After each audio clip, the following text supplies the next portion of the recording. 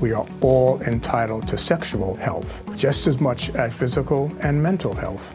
We want to make it easier for folks to find resources. However they engage with us, there's no wrong door. So it's important that people are able to get access to care that is affirming. Talking about what their sex life is, about their concerns, and to make sure they're healthy. Do it for them.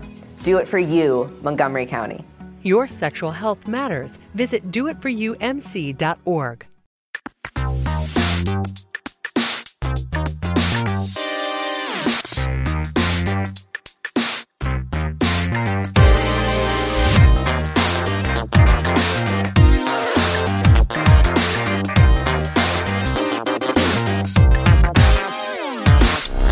Saudações a todos e bem-vindos a mais uma edição do Mothership, podcast de videogames e outras formas de entretenimento eletrônico do Overloader.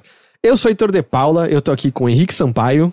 Olá. E Caio Teixeira. Olá. Olha, tanto pra quem tá vendo a gente ao vivo, quanto pra quem tá ouvindo a edição editada, vocês devem estar percebendo que ou a gravação tá rolando num dia que normalmente ela não acontece, ou a gravação saiu no dia que ela normalmente não sai.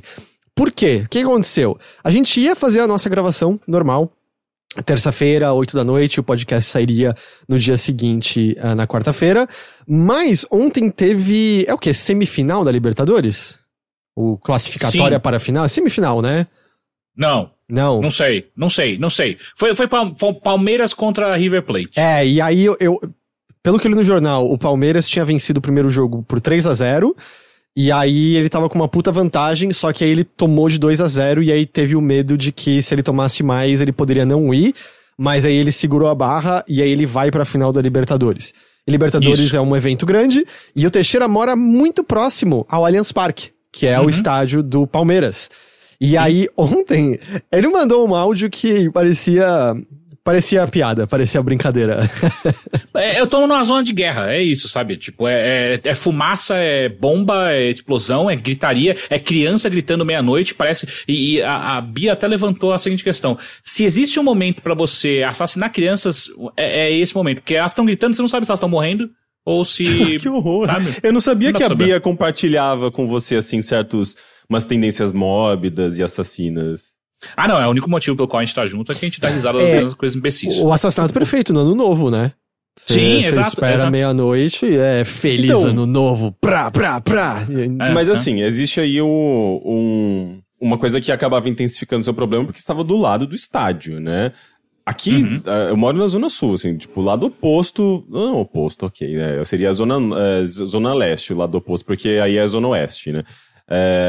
Mas assim, eu tô na Zona Sul, relativamente distante, e assim, tipo, a barulheira de gritaria de pessoas também que estavam acompanhando o jogo, e aqui do lado, perto de casa, tem um bar, que nem é tão perto assim, você tem que dar uma andadinha, mas tava vindo pra cá o som, e assim, era uma galera xingando, berrando, e eu saía na varanda e ficava, gente, que briga é essa na rua que eu não tô vendo o que tá acontecendo? Daí eu lembrei as pessoas que era o jogo. Perdem a linha. Não Libertadores é grande, é importante. Então tá tudo bem. Sei lá, é tão de vez em quando. A gente vai ter a mesma discussão que eu tive no Twitter, que é tipo, beleza então, todos os cachorros passam mal, criança tá querendo dormir naquela hora, é uma terça-feira, a gente não tá falando de um sábado. Se fosse sábado, eu falei, tá, beleza, eu ia ficar puto, mas não tão puto. Agora, cara, terça-feira, vai tomar no cu, enfia o rojão no rabo e acende ele. Gente, ok. Mas assim, considerando que a gente não teve praticamente ano novo nesse ano, né, foi uma coisa assim muito, muito xoxa, pra muita gente eu acho que ano novo foi agora, né, as pessoas puderam gritar, berrar na rua... Não pode! Extravasar. É isso que tá. A gente tá aceitando. Não é que tá liberado. Tipo, assinou um decreto, tipo, tá liberado por terça-feira. Sabe? Tá liberado. Não existe isso, cara. É uma loucura completa. A gente sabe que Teixeira alcançou a vida adulta. Eu tava pensando nisso também. Mas eu nunca gostei desse tipo de coisa. Nunca. Desde moleque. Nunca achei legal. Eu sempre achei babaca. Eu, não sei. Nunca me incomodou. Mas é claro que aqui... tinham as pessoas comemorando muito, tipo, o Palmeiras tá na final, e aí imediatamente veio um grito de algum lugar, vocês não tem mundial, porque sempre tem quando envolve, eu nem sei qual é a história do Palmeiras não ter mundial, eu só sei disso, e que sempre vai ter alguém que berra nessas situações, mas enfim, isso era tudo pra explicar porque, bom, a gente tava vendo uma gravação em áudio, e era difícil Segundo você falou, você não conseguia escutar a sua televisão dentro de casa, né? Não dava pra escutar a TV, cara. Tipo, a TV ligada e a porra dos fogos não deixavam, cara. Não dava pra assistir TV. Eu com fone, eu não conseguia escutar música. É bizarro, cara. Tipo, as pessoas perdem muita linha. E assim, o problema é, essa porra desse estádio é numa zona residencial. Tira esta merda daqui e leva pra um lugar onde não... Por isso que faz no Morumbi, velho. Explode aquela merda. Eu não ligo. Tem casas por perto do Morumbi. Pau no cu, é um bando de rico. Foda-se, sabe? Tipo, tira essa merda do lado de um monte de prédio que tem aqui. Não tem só zona rica do lado do estádio do Morumbi. Se está incomodando a comunidade, aí eu vou ficar chateado. Se tá incomodando o rico, eu tô sorrindo. Então é isso aí. Teixeira aprova muito a felicidade das outras pessoas. Sim. Enfim, era só pra explicar por que a gente não pôde gravar lá direito. O Léo César Souza faz um bom argumento. Onde tá o Aliens também é um bando de rico. Pompeia. Né? Pelo amor de Deus. Isso aqui não é rico, gente. Pelo amor de Deus. Não é pobre. Não é mais pobre. Misturado, não é pobre. Eu acho. Não é pobre, mas não é rico. Mas é uma zona cara. Eu moro aqui. Mas peraí, São Paulo é uma zona cara. Isso é verdade. Mas enfim, isso era só pra era só pra explicar, e aí a gente teve uma mini tirada do Teixeira. Senhores, mas digam lá, a gente conversou bem brevemente sobre isso na edição especial, mas ela foi focada em outras coisas, foi uma edição grande, teve quase 4 horas de duração na versão editada. Isso porque quando a gente conversou, a gente falou, porra, a gente podia fazer uma mais enxuta, né? Mas eu gostei do formato... Eu quase derrubei tudo aqui. Eu gostei do formato que a gente fez. Legal. Eu senti falta de uma planilha de Excel, mas tudo bem. Mas a gente nunca teve planilha de Excel no Melhores do Ano. A gente vai ter... Tinha lista, tinha ponto... Não, ponto não sei. Mas a gente ponto fazia uma listona, na época do né? Arena só. No Overloader a gente sempre teve barganhas e, segundo a comunidade, eu trapaceando. Barganha. Manipulação do Heitor, né? Sim, manipulação. Manipulação psicológica. Pior que de tudo, eu tenho a impressão que muitas vezes eu venço não assim pela lábia, pela argumentação, mas pelo cansaço. que é uma forma de argumentação, né? É o... Filibuster. Eu só falar isso, que eles fazem lá no Senado do Congresso Americano. Fica de pé até todo mundo desistir. Tá bom, então não vou mais falar. E aí a gente acabou passando bem por cima disso, mas como é que foi o recesso de vocês? Quem quer começar? Cara, Vai lá, Teixeira.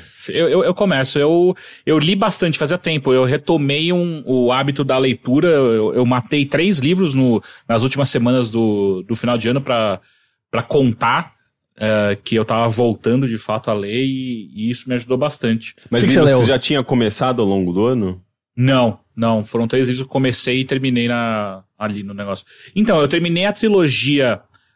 como é que chama? A trilogia do Centro da Terra, se não me engano. Então cara, é um livro só, né? Não conta com 3 não, é um só. Porra, são 3 livros, ô cacete! É a mesma história. Peraí, você acha que Harry Potter é só um livro? É um livro só, é uma obra. A trilogia Senhor dos Anéis é um livro. É uma obra. Eu não vou discutir isso. Enfim, eu li a trilogia e aí eu li... na verdade eu acabei só esse ano, mas eu li tipo 90% do livro da Sabrina... sobre... Como é que é o sobrenome dela? Sabrina Fernandes. Se Você Quer Mudar o Mundo, que foi um livro muito legal, cara. Tipo, super importante, de verdade, assim, as pessoas lerem. Sabrina Fernandes é aquela que também tem um canal no YouTube. Sim, a Tese 11. Que ela tem uma abordagem ecossocialista. Exato, ela mesma. Eu gosto dela. E esse livro é super didático, é super interessante sobre... Fala muito sobre comunismo, socialismo, e os problemas que o capitalismo causou e vai causar, sabe? Tipo, é super legal. E respondendo até o Crescêncio aqui, que livro físico e digital, a trilogia da Terra Quebrada, Terra Rachada lá, eu li no Kindle. Já o livro da Sabrina eu li no físico. Eu gosto dos dois, eu não ligo. Assim, tem a parte de ter o físico, tem uma coisa minha que eu gosto muito de livro. Eu tenho minha pequena biblioteca aqui, eu gosto de ter livros ali. E uma parte de mim ainda, a parte velha ainda fala, tipo, e se um dia a internet acabar, saca? E aí eu tenho meus livros ali. Mas foi isso, eu li muito e no ano novo eu fiz algo que eu não fiz o ano inteiro. Que eu bebi demais. Ah, nossa. Eu bebi demais pra reforçar que é por isso que eu não bebo mais. Ressaca te matou no dia seguinte. Cara, dia 1º e dia 2 eu não tava fazendo nada. Mas você tava fazendo não errado, né? Porque assim, a questão não é beber demais pra lembrar por que você parou de beber. É tipo beber controladamente. Bebendo com um copinho d'água, etc. Eu não fiz com esse intuito, tipo, deixa eu me provar por que eu não bebo mais. Não foi esse intuito. Mas foi... Eu não sei fazer isso que você tá apontando, Rick, de beber um pouquinho e parar. Quando eu bebo um pouquinho, meu corpo assume, tipo, é festa. Vamos beber demais. Você tipo, bebe como você bebia aos 20 anos de idade, assim, sim, né? Que é eu não consigo mais. Eu acho que é como, sei lá, quando sim. te conheci uma década atrás, que você tomava a primeira cerveja e você falava, o motorzinho tá ligado, agora vai embora. Foi exatamente assim, tipo, eu tomei uma cerveja, daí eu olhei pra minha garrafa de uísque, tipo, eu acho que eu vou abrir.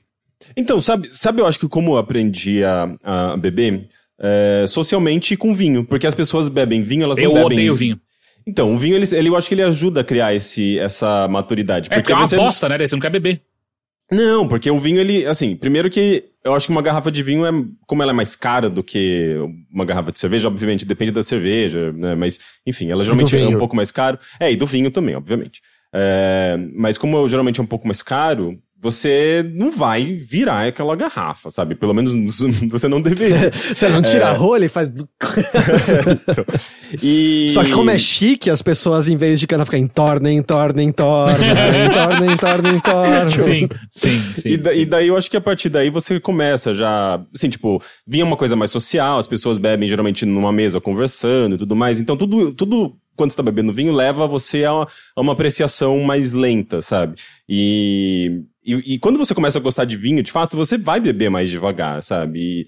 E como é uma coisa social, geralmente você vai acabar bebendo uma água entre um copo e outro, senão as pessoas vão perceber que você tá ficando meio bêbado. Você não tá eu gosto enquanto você tá que conversando. Parece que o Rick me conheceu tem 3 meses, sabe? Tipo, eu acho isso super interessante. Como se a gente não gravasse um podcast literalmente bebendo toda semana. E eu, literalmente, toda semana, dava certo, porque a gente não fazia mais de isso. metade de uma garrafa de vodka. Você acha que eu vou olhar pra um vinho e falar assim, não, vou deixar essa garrafa porque aqui, o restinho. Tava tudo errado. A gente começou tudo errado. Justamente, a gente tinha 20 anos, então a gente podia dar essa desculpa de que a gente começou errado. Rick, eu não quero colocar dessa maneira, mas talvez eu tenha que colocar pra você. Talvez eu tenha um problema com bebida. Eu não posso beber. Se eu bebo, eu exagero. Talvez seja bem colocado isso, né? Saca? Então, tipo assim, é isso. Eu bebi uma breja, fudeu. Em março, agora, eu vou completar 1 ano sem beber nada. Aí, ó. É isso que eu tenho que fazer. Se esse é seu objetivo, então acho que tem... Não, meu objetivo é não passar mal. Não, no caso do Heitor. Sim. Foi proposital. Eu perdi vontade também, só. Eu até... Quando eu tava... Porque eu fui, né, eu mencionei no episódio passado, mas eu tive essa viagenzinha que foi pra comemorar também meu aniversário de casamento e namoro. Porque eu casei no mesmo dia que eu e a Nina começamos a namorar. Isso é inteligente. É de uma vez só. E aí eu até pensei em tomar uma tacinha de espumante que a gente tinha levado, mas o que aconteceu foi que a gente comeu muito antes. E aí... Não desce depois. Não, era só tipo, eu não tenho espaço pra mais nada. Ainda mais espumante, né? Que ele é frisante, ele tem essa... primeiro que ele é fermentado, e segundo que ele é gaseificado, né? Gaseificado não, na verdade ele não é gaseificado, ele tem a gaseificação da própria fermentação. Então, se você acabou de comer, e especialmente se você, sei lá, comeu massa, alguma coisa assim, não vai descer. Vai tipo, criar uma gosma nojenta na sua barriga, você vai ficar super pesado e não vai dar certo. Aí nem a tacinha de espumante foi. Foi só, tipo, eu só vou abrir minha calça e ficar aqui no canto. Mas então, e aí foi meio isso, curtindo por aqui. Você teve recesso da Riot também? Sim. O recesso que eu conto mais é mais da Riot do que necessariamente do Overload, porque é a Riot que come meu corno, né? Come seu corno, ela... Entendi. E você, Henrique? Eu fiquei aqui em casa, também acabei fazendo uma festinha, assim, mas eu e o Bruno, né, basicamente. A gente fez uma ceia pra gente, e depois disso eu preparei, assim, tipo, coloquei umas luzinhas e tal, fiz uma baladinha mesmo. Fazia, tipo, meses que eu não fazia isso. Eu sei lá, eu sempre gostei, né, tipo, de dançar, de pista de dança, de música eletrônica, dançante, assim. Então, foi uma maneira divertida de comemorar mesmo estando só eu e o Bruno aqui, sabe? E deu certo, assim, a gente justamente ficou dançando, bebendo, conversando, foi gostosinho. Mas nesse recesso eu joguei bem pouco, na verdade, assim, eu acabei começando um levantamento de dados e daí volta o Excel, né? O que você fez? Eu relaxei com o levantamento de dados, é assim que eu gostei. Fazer um levantamento de dados com 620 entradas no Excel. No Excel não, né? No Google Docs. E quantas colunas que tem atualmente? Umas 20 colunas. Mas aqui, como eu tô trabalhando no primeiro contato, eu tô tendo muito contato com coisas dos anos 90 e percebendo que existe lacunas enormes e percebendo que não existe nenhum tipo de organização com relação a todos os softwares que chegaram em português no Brasil, que tem muita coisa perdida, e obviamente o primeiro contato ele não vai dar conta de trazer isso à tona, né? Nem mesmo as minhas lives. Eu comecei a fazer esse levantamento, assim, tipo, percebendo que algumas pessoas já tinham feito isso, mas essas listas, esses dados estavam perdidos em fóruns obscuros na internet, nada estava organizado e centralizado. Daí eu comecei a juntar tudo, consegui mobilizar uma galera, algumas pessoas que ficaram interessadas também na proposta, e a gente está juntando tudo, sabe? Assim, pegando informações de absolutamente tudo que chegou em português no Brasil para computador, dentro dali do campo de entretenimento, né? Mas também assim, pegando educação, enciclopédias, enfim, toda a produção multimídia que chegou em português no Brasil, e a gente está levantando esses dados, sabe? Assim, tipo, vendo quem que lançou, quando lançou, onde saiu, se tem registro de imagem, se tem a ISO, né? O arquivo, e daí eu já comecei a subir muita coisa pro Internet Archive também, assim, daí eu percebi que é um trabalho de preservação histórica mesmo, sabe? Sim. Eu ia até perguntar se teve qualquer interesse em conversar com a Sociedade Histórica do Videogame Brasil? Então, não conversei com eles, mas eu vi que o Pedro Falcão, ele retweetou algumas coisas que eu tava divulgando, eu acho que talvez ele tenha algum interesse. Mas como eu tô fazendo é uma coisa muito que eu comecei a fazer por conta própria, assim, bem voluntária mesmo, justamente por conta desse meu contato, né, com esses títulos e essa minha pesquisa particular. E percebendo que algumas pessoas já se juntaram, eu meio que já me senti bastante... Já tive um respaldo ali, sabe? E um incentivo de trabalhar nesse material, assim, coletivamente, sabe? E, bom, tá indo pro Archive, né? Então lá também já vai estar acessível pra quem quiser pegar e fazer outra coisa com isso também, né? Uma parte eu tô colocando lá, mas eu tô favoritando tudo que já estão subindo também, eventualmente eu sempre acabo pesquisando, porque isso que eu tenho percebido, assim, tem uma galera que tá...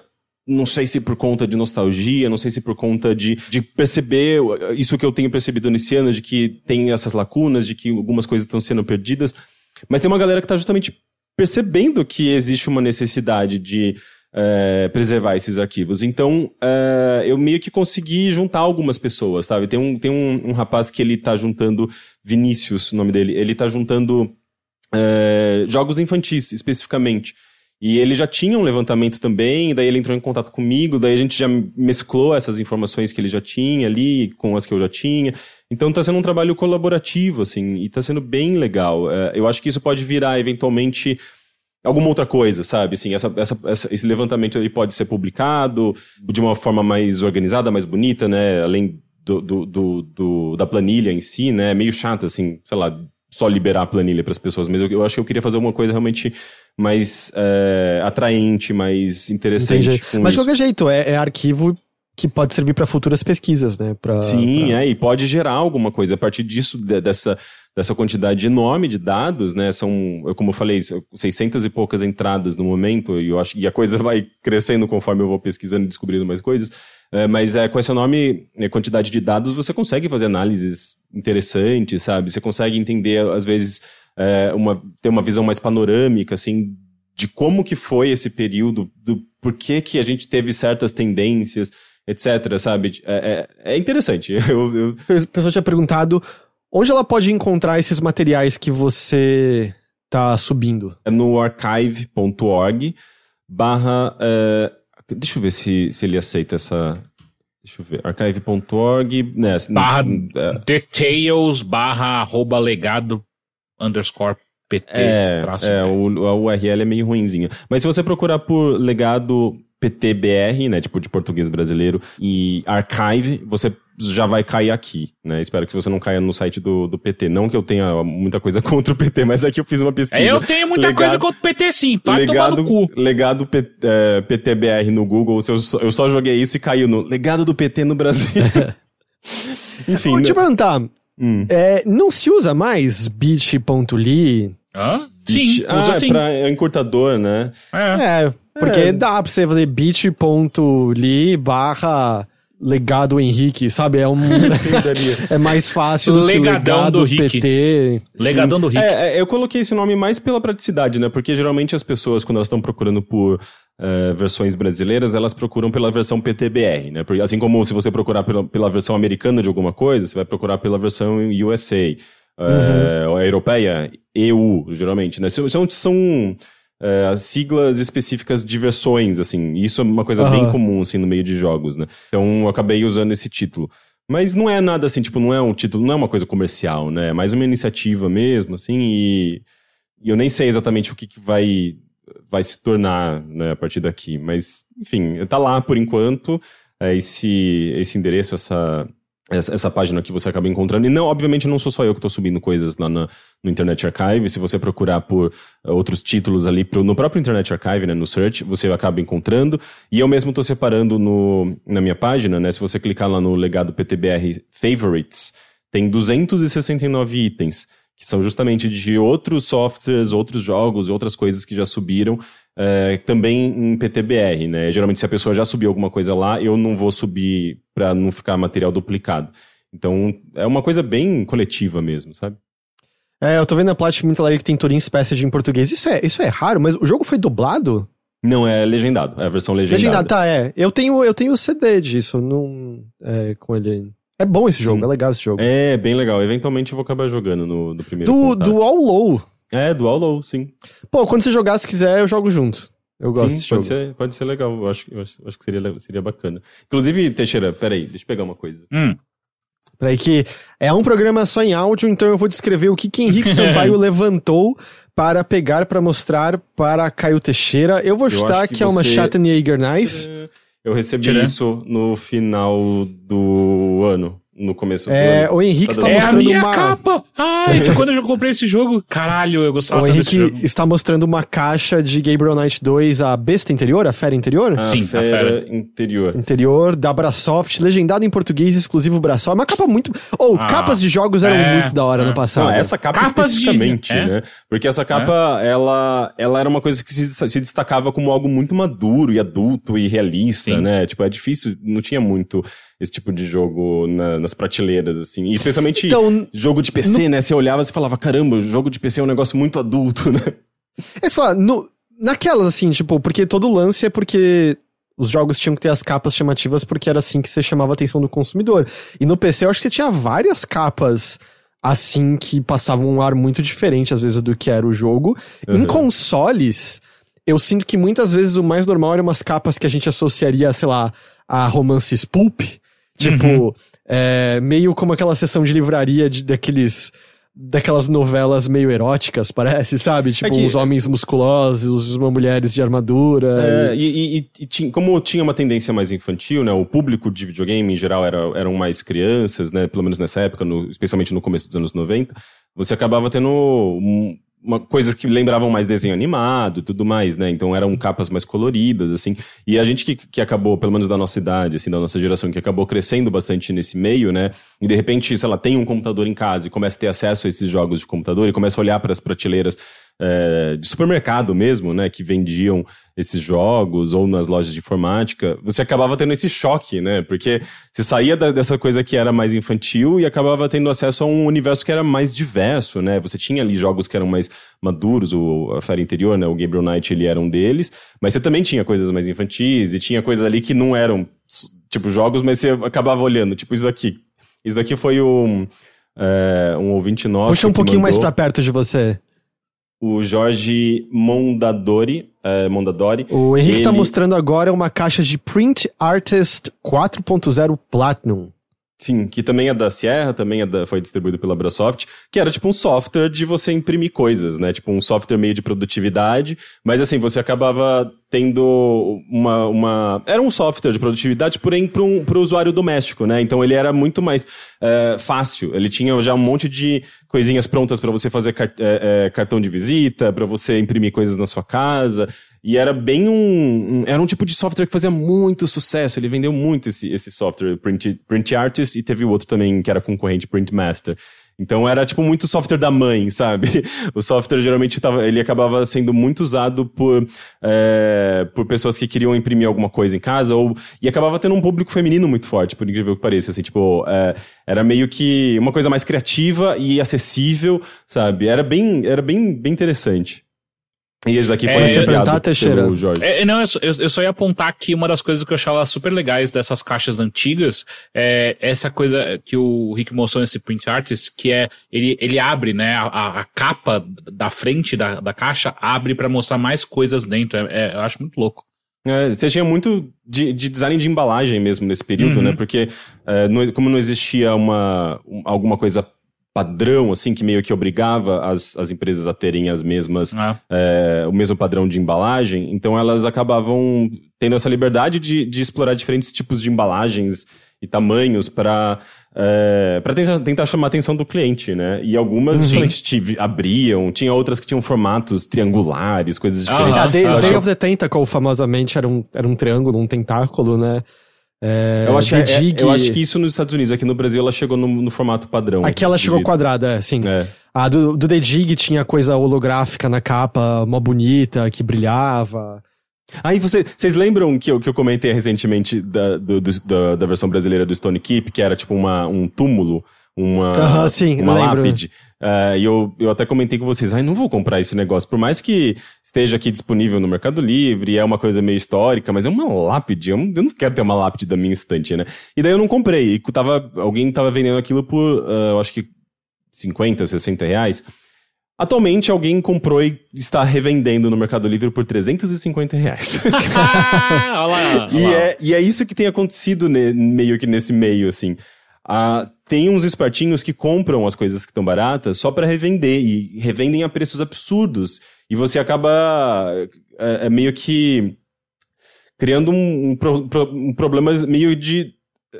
Sei lá, você acaba dando uma quebrada, né, nesse mercado de usados. Chama-se o problema chama capitalismo, Rick. E esse é o problema que a gente tá vivendo ele há muito tempo. Mas todo mundo fala de como eBay mudou, óbvio que isso já faz muitos anos, mas como eBay mudou muito toda a parte de jogos usados. E o eBay eu tenho olhado, assim, de vez em quando. Tem coisas que são bastante acessíveis. O problema é mais envio, que acaba encarecendo demais e tal. Mas o Mercado Livre ele tá se tornando um ambiente ruim, assim, pra esse... Tanto pra questão de preservação, né? Porque geralmente ele acaba servindo justamente pra você encontrar esses CD-ROMs, essas caixas antigas, pra você, no mínimo, ter um registro, sabe? Às vezes eu pego imagem mesmo, que alguém subiu, tá vendendo um jogo antigo lá e só lá tem aquele registro, aquilo já serve como registro da imagem, sabe? De que existiu aquela versão brasileira, português, sabe? Isso acaba sendo importante. Mas o Mercado Livre acabou como não tem uma regulamentação, não tem nada que tá regendo, sabe? Tipo, esse mercado, ele acaba sendo um espaço que acaba ficando meio à mercê dessa galera que acaba só se aproveitando, sabe? Tipo, de que tem gente que realmente paga muito caro por essas pessoas. Mas isso não é só Mercado Livre, né? Isso é... Por exemplo, todo mundo menciona como... Antes você ia pro Japão e, sei lá, jogos do Saturn eram... Sei lá, do Saturn eram de boa. A partir do momento que você tem o eBay e pessoas do mundo inteiro podem comprar, tudo era aumentado. Ou na semana da Tokyo Game Show, o preço dos jogos aumentava consideravelmente. As pessoas sempre vão tentar lucrar com o produto que elas têm, né? Mas isso falando no mercado mais global, né? Falando de versões brasileiras, a gente acaba não tendo muitas opções, né? É só o Mercado Livre mesmo. Você não vai encontrar no eBay versão brasileira de jogo. Se encontrar é meio que por acaso, assim. E não tem muitas outras opções, né? O Gabriel Knight 2 que eu comprei na caixa, eu achei por acaso, procurando pela caixa da versão brasileira no Google, e num anúncio X no OLX, sabe? Um anúncio muito perdido, assim. De um cara que talvez ele nem perceba, assim, que existe todo um mercado grande ali por trás, né, de pessoas que realmente pagam muito caro, por isso que ele vendeu até um preço mais em conta. Mas é meio... acaba sendo um... Eu nem diria que é um mercado, sabe? Tipo, é um negócio muito nicho, que algumas pessoas se aproveitam, que existem alguns interesses, né, em torno desses jogos pra vender muito caro. Mas o que eu ia dizer é que eu sinto que, no geral, o Mercado Livre, as pessoas não têm noção, do tipo, qualquer coisa que não é do console atual é raro. qualquer coisa. E aí tem uns preços de umas coisas lá que é ridículo, assim, o preço é exorbitante e não tem ninguém comprando, definitivamente, sabe? Você vai procurar, às vezes, jogo de GBA, jogo de PlayStation 2, tá aqui R$500, o jogo que não vale, você vai olhar no eBay e é tudo, $40, $50. Bom, tudo bem que hoje em dia nem tá tão distante o valor um do outro. $50 agora... Mas de qualquer jeito, são preços... não estão levando em consideração isso, assim, é só não há muita noção. Onde você tinha mais noção eram em eventos como os que o Fabão tava organizando, que é a galera de retro game que sabe o valor real das coisas, mas que infelizmente, quando a pandemia não teve em 2020, eu não acho que vai ter em 2021. E teve alguém que tinha perguntado aqui, ainda existe jogo de PC físico? A única coisa que ainda existe são edições especiais feitas por empresas que estão relançando comemorativamente, do tipo a Limited Run. Eu não lembro se já lançou e vai lançar em breve. Acho que lançou ano passado uma edição comemorativa de The Secret of Monkey Island para PC, recriando a caixa original, vindo com referências, e é lindo, é incrível. Pra gente no Brasil é proibitivo o custo. E aí você tem esse tipo de coisa, mas novo... Não, eu acho que se são lançados, eles acabam chegando nas caixinhas de DVD padrões, né? Mas eu mesmo nunca mais vi.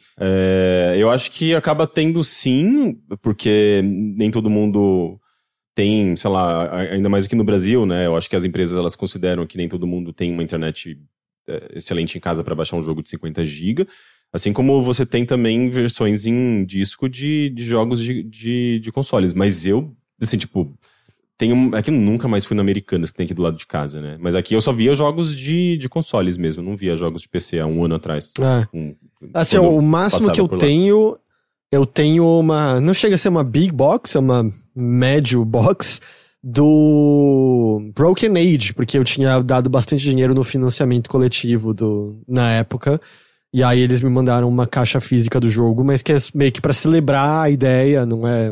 Cara, eu não sei se eu tô enganado, mas eu lembro que até 2014, ou talvez um pouco antes do que isso, que tinha uma lei... Quando videogames eram enquadrados na lei de imposto de softwares de educação, lembra? Tinha um papo que para você vender um jogo no Brasil, mesmo que fosse digital, você tinha que fazer uma tiragem minúscula que fosse dele físico para que ele não fosse pego no fisco. Tinha alguma história dessa, cara. Precisava pesquisar isso de novo, mas tinha esse papo, por isso que a gente até 2010, até 2012, a gente tava fazendo jogo físico. Entendi. A legislação aqui no Brasil para software, para jogo é um negócio muito esquisito, né? Porque na verdade... O jogo ele é enquadrado como software, e software é um serviço. E tanto é que você geralmente tem lá o termo de uso, né? Mesmo antes dos jogos ficarem online, os jogos ficarem digitais, né? Quando você comprava ali o CD-ROM, o termo de uso vinha impresso na caixinha e você tinha supostamente que ler aquilo e aceitar, né? Se você não aceita aquele termo de uso, você tem que devolver o software. E é bizarro, assim, eu só fui descobrir isso justamente pesquisando pro primeiro contato, assim, que esse lance de que o software é um serviço, ele surgiu lá nos anos 60, 70, quando o software passou a ser feito para empresas, né? Encomendado para a empresa, porque a empresa precisava às vezes de um software específico, a empresa ia lá e desenvolvia esse software e vendia esse software para uma empresa justamente como um serviço. Então é um negócio super esquisito, assim, que não tem nada a ver. Sabe, quando você estava comprando um jogo na caixa, você não está comprando o produto físico, né? A lei entende isso aqui não como uma caixa com um produto físico, ela entende como um serviço. É bizarro, né? Então, é um negócio até difícil de entender. E essa questão, acho que que você mencionou, Teixeira, provavelmente devia estar ligado a isso também. Porque eu me lembro, por exemplo, na época que saiu o StarCraft 2 Wings of Liberty, eu comprei a edição física do jogo. E eu lembro que ele já foi um jogo meio alardeado de como tava saindo, tinha um foco muito grande na distribuição digital dele, tava até saindo dublado em português, mas eu lembro que eu comprei uma edição física. Eu tenho ela também. Mas eu acho que nem veio mais disco do jogo naquela época, eu acho que veio... vinha. Eu tenho ele aqui, quer ver? Peraí. Eu tenho quase certeza que o meu não veio um disco, eu acho que... Ou será que veio? A que eu tenho é uma caixa de DVD comum e daí você abre e tem o disco. Tem um disco. A minha não é uma caixa de DVD, a minha é uma caixinha menor, mas de papelão mesmo. Ah, entendi. Então mas talvez tenha o disco lá dentro e eu nem lembro. Deve ter, sim. Em 2008, as pessoas dependiam bastante de discos. Então, mas eu lembro que tinha uma grande coisa dele tá empurrando o lançamento digital. Porque eu lembro que eu comprei a caixinha dele meio... é muito estranho eu comprar só digitalmente um jogo, e se desaparecer, preciso da caixinha. E olha como estamos aqui agora. Pois é. Então é isso que você fez, então, nesse recesso? Eu comecei a jogar um jogo e terminei ele hoje, inclusive, mas não sei se vocês querem... A gente vai chegar... acho que a gente ia entrar nisso agora. Eu tava só perguntando de coisas mais gerais. Então vamos falar. Tempo para, então... jogar jogos desde a última gravação aqui do Mothership até onde a gente tá aqui agora. Eu vou, pra gente variar, eu vou pro Teixeira, depois eu volto pra você. Tá bom. Como foi seu tempo videogame místico nesse tempo? Eu joguei e devolvi muita coisa. O Teixeira muita faz isso mesmo. por esporte, né? Já virou um esporte, eu não nego. Mas eu quero falar de um jogo que ele me cativou por um bom tempo, mas eu não sei se eu gosto dele. Que chama Tainted Grail. Eu não conheço. É o clássico odiei 10 de 10, né? Da nossa primeira. Exato. Eu tô vendo aqui, eu joguei 7 horas dele e eu não sei se eu gosto. Eu acho que não muito. Fala pra mim. Tainted Grail, ele é um daqueles jogos de deck building, tá? Que é a sua vibe atual. Exato. Qual que é o diferencial dele, né? Então, assim, a história é que você faz parte de um grupo que está invadindo as ilhas de Avalon, certo? Na época do Rei Arthur. Só que as ilhas de Avalon, nesse universo, elas são ilhas amaldiçoadas e tal. E quando você chega lá, você descobre que você não é a primeira pessoa a tentar fazer isso e tal. E na verdade, você agora tá preso dentro de um looping de uma maldição bizarra, que aí é onde eles justificam o porquê ser um roguelite, que você tá preso nisso daí até você conseguir derrotar 3 inimigos que vão liberar a sua expedição pra continuar. Mas enfim, isso é a história blá blá blá ali no meio. A mecânica dele funciona como? Você escolhe uma classe logo no início da sua run e cada classe tem os seus poderzinhos, né? E cada uma tem um foco de como você joga elas. Então você tem o Berserker, que daí, é você contra os inimigos, é você sozinho contra a horda de inimigos que aparece a cada batalha, e cada batalha é um jogo por turno, né? Então você tem suas cartas, você joga suas cartas dependendo da quantidade de energia que você tem. E aí você vai derrotando os inimigos e passando, abrindo fases novas e passando pelos chefões, né? O que acontece? Ele tá no Early Access ainda, tá? Tá. É um jogo muito feio. De verdade, assim. Então tem essa primeira coisa, é um jogo feio. A segunda coisa é que eu acho que eu descobri como que quebra esse jogo. Como? Então eu não perco mais. Qualquer classe, você tem acho que 4 ou 5 classes que você... que o modo de jogo delas é você invocando ou trazendo amigos pra sua party no meio da batalha, né? Então não é você contra os inimigos, é você e o seu pequeno exército contra os inimigos. Todos os arquétipos que usam essa mecânica são quebrados. Porque eles partem de uma mecânica onde você pode colocar, sempre que começa uma batalha, você coloca em campo já um monstro que atrai todos os ataques dos inimigos pra ele. Tá. A partir daí é só você proteger esse monstro. Porque os inimigos vão atacar só um, enquanto você vai colocando outros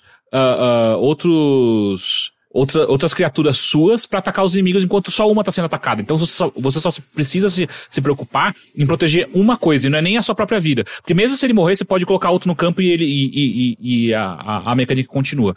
Tá, então, não tá nada equilibrado, então. Não, zero, assim, tipo, cara, você vai subindo de nível, e cada vez que você sobe de nível, você compra novas cartas e adquire novos poderes, né?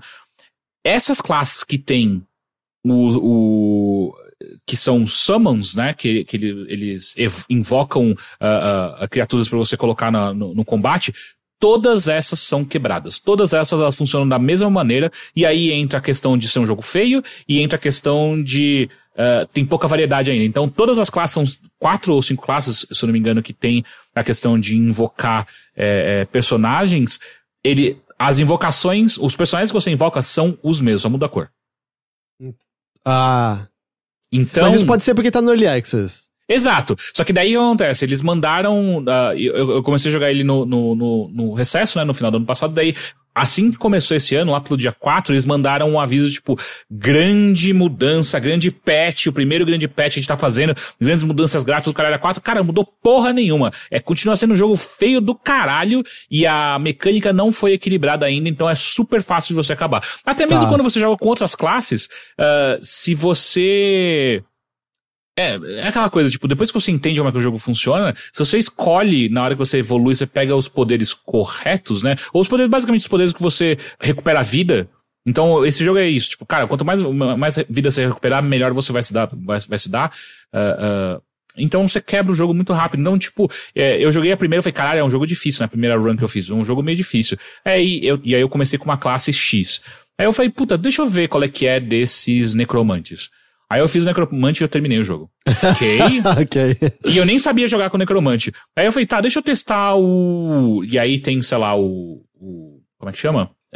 Que é com animais, o... Não é druida? O druida. Aí eu peguei o druida. Eu falei, tá, parece a mesma coisa, mas vamos ver. Druida. É basicamente a mesma mecânica e eu terminei de novo. Eu falei, tá. E aí ontem eu fui ver quais são as novidades que eles trouxeram. E aí eu peguei um outro... que também era um Summon, e foi a mesma mecânica. Eu falei, cara, eu acho que esse jogo falta muito ainda. Mas me diz uma coisa, apesar dos pesares, ele ainda te agarrou um pouco, você acabou jogando um bom número de horas. Sim, assim, porque o looping dele, eu pelo menos, eu fico curioso pra ver quais são os novos poderes e como... A real é, tipo, eu gosto de me sentir... Tem essa coisa meio bizarra, né? Eu gosto de me sentir overpowered, mas ao mesmo tempo, se ele me deixa fazer isso muito rápido, perde a graça. Então, tipo, se eu chegar no final da run e eu tô muito forte, tipo, beleza, eu durei até o final da run, até o momento que, tipo, agora eu tô realmente muito forte. Agora esse jogo, tipo, cara, em 2 ou 3 níveis eu já tô muito forte. Eu já não morro mais pra ninguém. E aí fica só tipo, então agora é só esperar acabar o jogo, porque não tem nem mais desafio envolvido nisso aqui. Desses deck building, dessa natureza, né, que você não monta um deck antes, você monta um deck durante a partida. Uhum. Quais que você mais gosta? Quais que você acha que são os que melhor fizeram isso? Cara, eu tô chasing the dragon, né? Desde que eu joguei o Slay the Spiral. Slay the Spiral é o melhor jogo que, pelo menos pra mim, até agora, desses deck buildings, é o melhor jogo já feito, assim. Não é assim, Spire? Spire, deixa eu ver. Ou Spiral mesmo? Slay the Spire. The Spire, desculpa. Ok, tá. Esse é o melhor, tipo, ele é o mais equilibrado, ele é o mais diferentão, a arte dele é bonita. Teve um outro que eu joguei também, que é inclusive eu tô jogando ainda, porque esse é realmente muito difícil. Mas depois eu falo num outro episódio dele, que é o Ring of Pain. Ele é bem bonito, ele tem umas mecânicas diferentes, mas ele é muito difícil. Eu pelo menos tô achando super difícil ele. Mas assim, tipo, Slay the Spire pra mim é o melhor. Aí na sequência vem Monster Train, que é muito divertido, e a bizarrice do Monster Train também, você tá dentro de um trem pra sair do inferno, é interessante a ideia. Mas Slay the Spire é o melhor. E aí tem o Tainted Grail, que tipo, o visual dele, ele parece ser o mais diferentão, porque tipo, ele dá uma vibe meio Diablo, sabe? Pra quando você começa a jogar, você vê que na verdade é um puta jogo feio do caralho, saca? E aí fica, puta, talvez seja também por conta do Early Access, que ainda não tá tudo aí, né? Então são poucos inimigos, são poucos modelos que tem aí pra você ver. Mas ainda a direção de arte não parece muito bem resolvida, não. Sei lá. Aparentemente, ele é originalmente um jogo de tabuleiro, segundo o chat. Ah, é? É, e aparentemente o jogo de tabuleiro é bom, então pode ser que o jogo eventualmente chegue, essa versão digital eventualmente chegue lá. Pode ser. Mas eu não tenho a menor ideia como funciona essa versão de tabuleiro. É. Ah, mas se é deck building não muda muita coisa, né? Não. Porque não. Dá pra funcionar, pra funcionar. Entendi. Eu ia perguntar, você já chegou a jogar o Dicey Dungeons? Sim, gosto muito. Ele eu acho que tem o lado da história, entre aspas, o mais bem feito, sabe, de todos esses que eu já joguei. Mas eu ainda acho que a mecânica do Slay the Spire é bem superior. Entendi. Então, Tainted Grail, por enquanto... E bom, você não devolveu que você jogou 7 horas. Mas... então, quando eu pensei em devolver, eu já tinha jogado mais de 3 horas, e aí eu falei, então tá bom, vamos ver até onde vai esse jogo. E isso foi a coisa que você mais jogou no seu recesso? Foi uma das.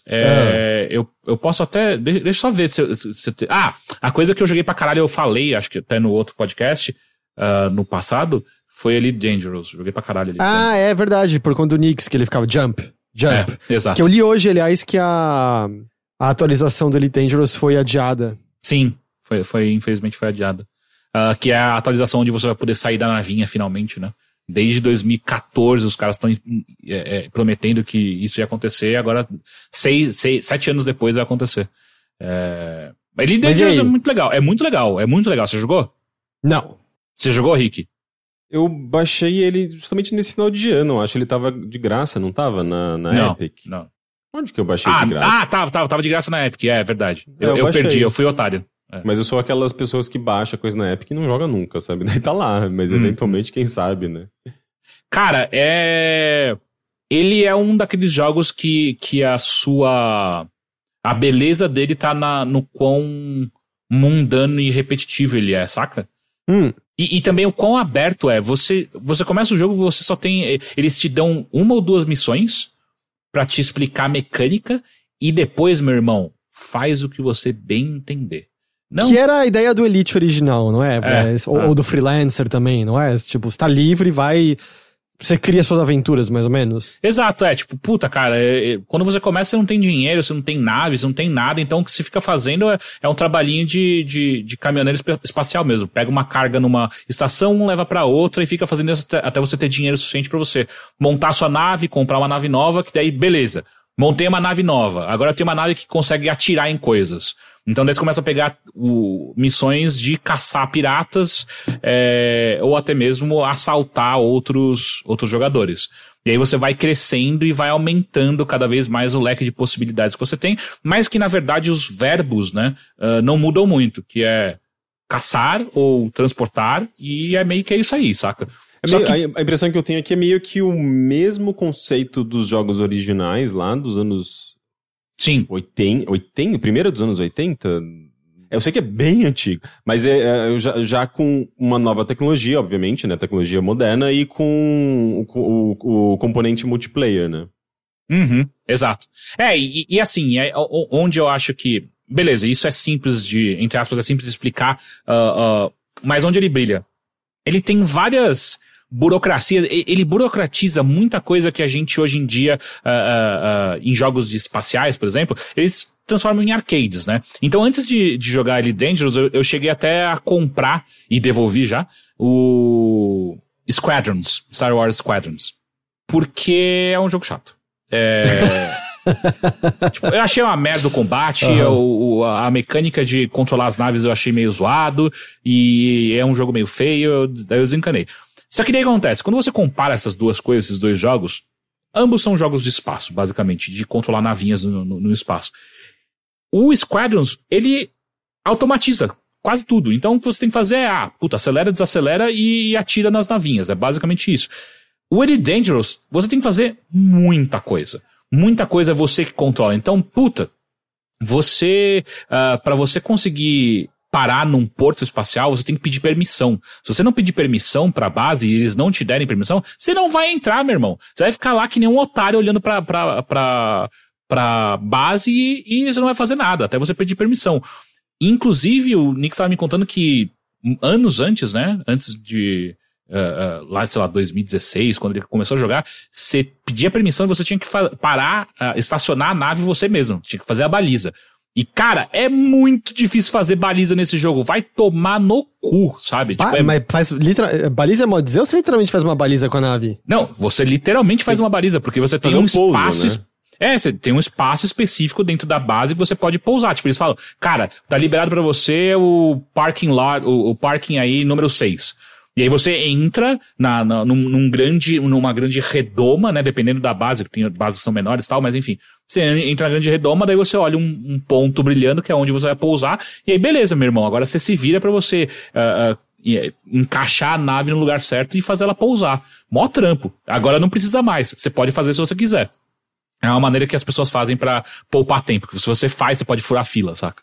Agora, se eu, que sou iniciante, tipo, a coisa mais deliciosa pra mim é pedir permissão e ligar o piloto automático, saca? E aí você liga o Danúbio Azul? E aí fica tocando Danúbio Azul enquanto você vê sua nave sendo guiada pela instrumentalização dela toda indo, rolando. Uma das coisas que eu achei muito fodas desse jogo é que uma preocupação, ainda mais pra quem tá começando a jogar, uma preocupação constante é combustível. Tipo, mano, você tá fazendo pulos entre galáxias, saca? E você consome muito combustível muito rápido. E logo no começo você tem pouquíssimo combustível pra você fazer e você não tem outras maneiras de você conseguir combustível. Então, e diferente da estrada, dificilmente vai passar alguém onde você tá parado no universo pra te rebocar. Exato. Então, o que acontece? Se você não tem maneiras, existe a possibilidade de você calcular errado a sua rota e você ficar sem combustível no meio, meu irmão. E aí você tem duas escolhas, tipo... Ou você abandona a nave e você perde tudo que você tinha dessa porra e você é transferido pra uma outra base e você começa, não que você vai perder o jogo, né, mas enfim, você perde sua nave.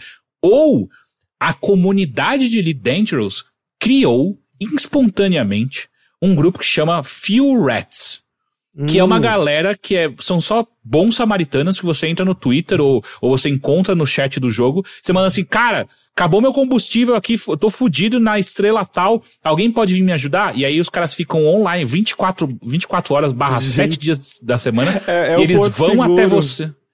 Eles vão, mas de graça. Eles vão até você e te dão combustível. Gente, que incrível, maravilhoso. Então, tipo, esse tipo de coisa me atrai muito, que é tipo assim, cara, não foram os desenvolvedores que criaram essas coisas. A comunidade olhou pra uma necessidade e falou, a gente vai resolver isso aqui, sabe? Tipo, a gente vai fazer o negócio dar certo. E não só isso, existem dezenas de sites pra te ajudar a calcular rotas com melhores, com mais lucro. Então, e no final das contas, tipo, não é o jogo te fazendo nada, sabe? Tipo, é um site que a comunidade falou, tá, pegou a API do jogo e falou, beleza, como que eu posso fazer com que as pessoas façam mais dinheiro um pouco mais rápido, né? Ou então encontrem os recursos que elas estão procurando. Porque tem várias missões que o jogo te dá e fala assim, tá, a sua missão é trazer 8 unidades de café pra essa estação. 8 grãozinhos. Não, unidade eu não sei qual é 8 pacotinhos. 8 grãos de café, nossa, é o maior desperdício. Imagina gastar gasolina, transportar de um país, um planeta pro outro pra levar 8 grãos. Café é raro no futuro. Exato, e eu tenho certeza que será. Que seja. E aí, o que o jogo faz? 8 unidades. Onde tem café? Sei lá, meu irmão. Você que vai ter que procurar. Não é o jogo que te fala assim, não, vai até a estação X que lá tem. Não. Você tem que achar essa porra sozinho. E aí criaram sites que ajudam você nesse quesito, sabe? Então, tipo, beleza, eu tô na estação X e eu tenho que ir até a estação Y comprar o café e trazer de volta pra X. Só que pra eu não fazer uma viagem de graça até a Y, sem nada, eu posso entrar num site onde ele vai me dar qual é a melhor mercadoria que comprando na estação X, levando pra Y, eu vou ganhar um lucro. E aí, quando eu voltar da Y com café, eu pago minha viagem. Então, você faz essas coisas que a comunidade foi criando em volta de Elite Dangerous, me atraiu demais. Então, é super gostoso você ligar Elite Dangerous, colocar um podcast ou até mesmo uma música e ficar fazendo esse rolezinho, sabe? Tipo, então tá bom, então agora eu vou fazer... E aí você vai colocando... Você vai melhorando sua nave, então você consegue fazer saltos maiores. Então, eu quero fazer um salto de 20 anos-luz e qual é a melhor carga possível pra eu fazer esse salto e tal. E aí você vai passar em 5 estações diferentes, em cada estação você vai comprar e vender coisas até chegar no último ponto que você quer chegar. E é mó da hora, é bonito, sabe? Tipo, tem estrela de cores diferentes. Tem horas que você passa por territórios que são de piratas, e aí é NPC.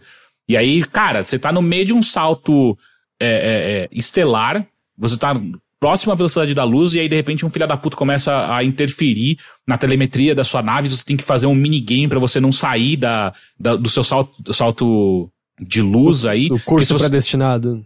Porque se você sai, agora você tem que combater o filho da puta, tá ligado? Ou então fazer como eu, que eu depenei a minha nave pra ela ser o mais leve possível, pra eu carregar o máximo de carga possível, sem arma, sem nada, eu não tenho nem escudo. Eu só sou tipo uma mobilete no espaço, com espaço de carga enorme pra carregar o máximo de carga possível. E se um filho da puta desse me tira do meu salto lunar e eu vou ter que lutar, eu não vou lutar, porque eu não tenho armas. Então sou eu que nem um filho da puta esperando meu motor esfriar, meu motor de salto de luz esfriar, pra eu conseguir fazer um segundo salto pra escapar do cara, sabe? E aí sou eu, tipo...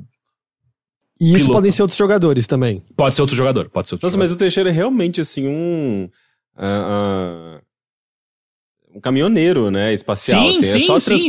É só a graneiro do espaço, né? Sim, né? Não, e é demais, porque daí, durante o recesso, eu tava como um caminhoneiro mesmo, inclusive usando café e energético pra ficar acordado durante os grandes saltos, porque tinham saltos que levavam 40 minutos pra fazer. Eu ficava só olhando pra tela, tipo, ok, isso cheguei dentro do jogo, itens internos. Sim. Dentro do... ok. Porque, tipo, de uma estrela até a outra é um puta salto enorme, gigantesco, daí você fica olhando e tal. Pera, você toma energético dentro do jogo? Não, eu tava tomando energético aqui. Na vida real, tá? Você que perguntou dentro do jogo, você falou que era dentro do jogo. Não, desculpa. Mas demora 40 minutos reais. Sim, o Nix fez um salto que ele levou 8 horas. É tipo Flight Simulator. Sim. É porque muito você tem compromisso. É muito o trabalho do game.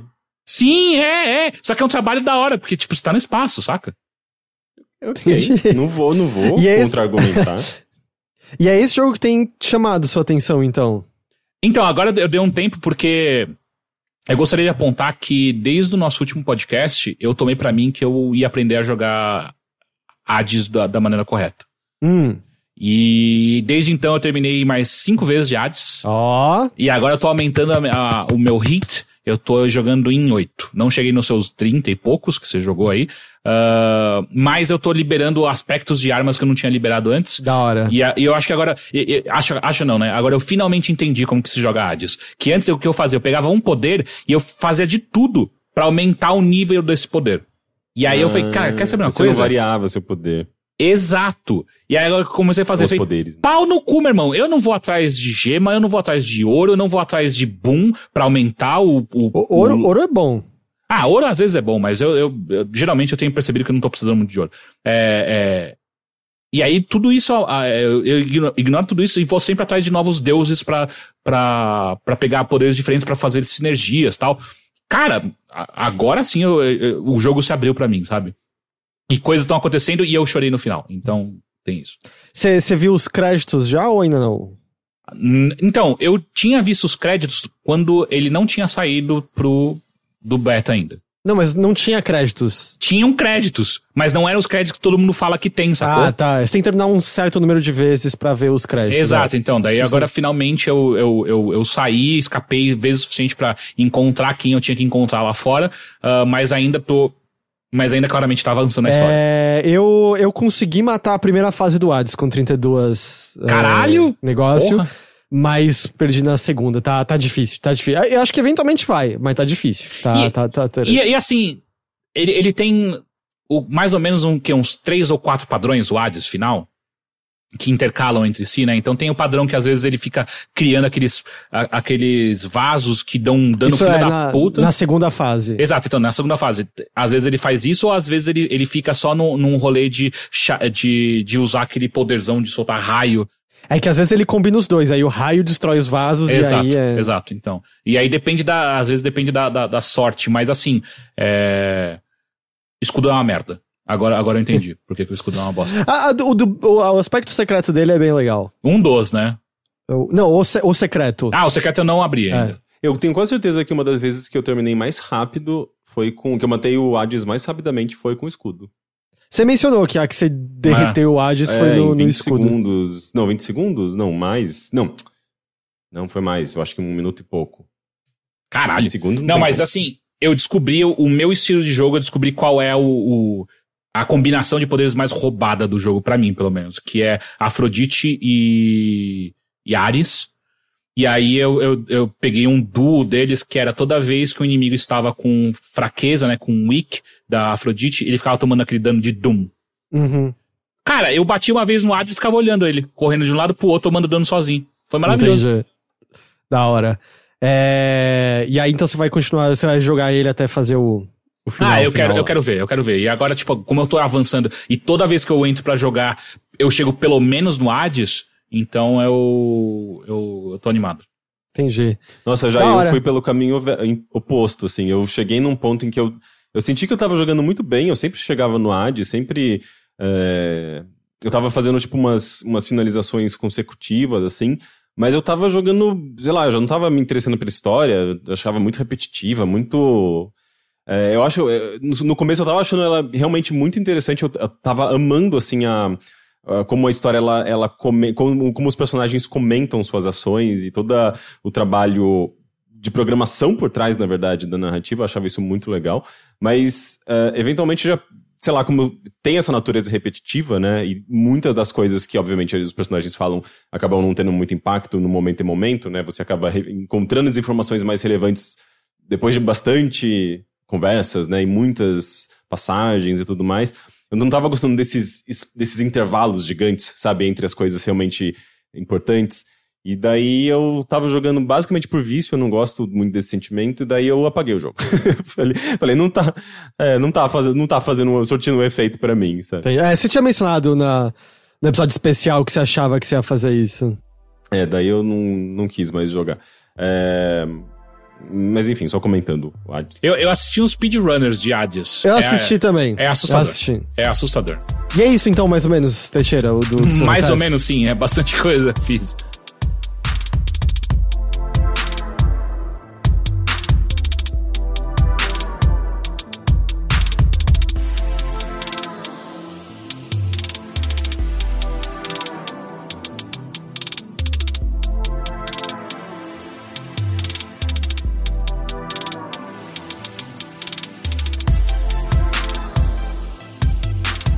Henrique, teve videogames no seu recesso, fora dados? Então, eu comecei a jogar um jogo e terminei hoje. Foi jogando aos pouquinhos, né? Porque diferentemente do Hades, que era um jogo que eu acho que eu joguei muito em pouco tempo, por conta eu acho que do que eu descrevi na semana passada como Ciricutico, né? Dava Ciricutico de jogar Hades. Esse outro que eu joguei, ele não tem nenhum elemento que faz você voltar. Ele é só narrativa e então eu acabei jogando, acho que num ritmo que eu jogo mais naturalmente, assim, esses jogos de narrativa. Bem, eu comecei a jogar Faust. É um jogo de 99, na verdade. Ele é antiguinho. Na verdade, eu comecei a jogar esse jogo porque eu tava... Durante essa pesquisa do primeiro contato, eu acabei pesquisando um pouco sobre o Pilgrim, que foi aquele jogo lançado, inclusive aqui no Brasil... em português, co-desenvolvido, né, ou co-criado pelo Paulo Coelho. Ele é baseado num conceito, num roteiro do Paulo Coelho, que algumas pessoas dizem que é meio inspirado no Diário de um Mago, mas eu li o Diário de um Mago, joguei um pouco do Pilgrim, e são coisas bem distintas, né? O Pilgrim é um jogo super histórico, se você tem que levar uma mensagem para Jerusalém, uma parada assim. Enfim, eventualmente até jogo no primeiro contato. Mas eu comecei a pesquisar um pouco sobre a Axel Tribe, que foi o estúdio que desenvolveu. Porque é muito curioso, assim. É um estúdio que eles surgiram nos anos 90 fazendo projetos multimídia, foram um estúdio fundado por arquitetos. E se você pega ali a lista de jogos da Axel Tribe, eles têm muitos jogos em muito pouco tempo. E todos os jogos da Axel Tribe são extremamente... meio intelectualizados, assim. São lavagem de dinheiro. Isso é lavagem de dinheiro.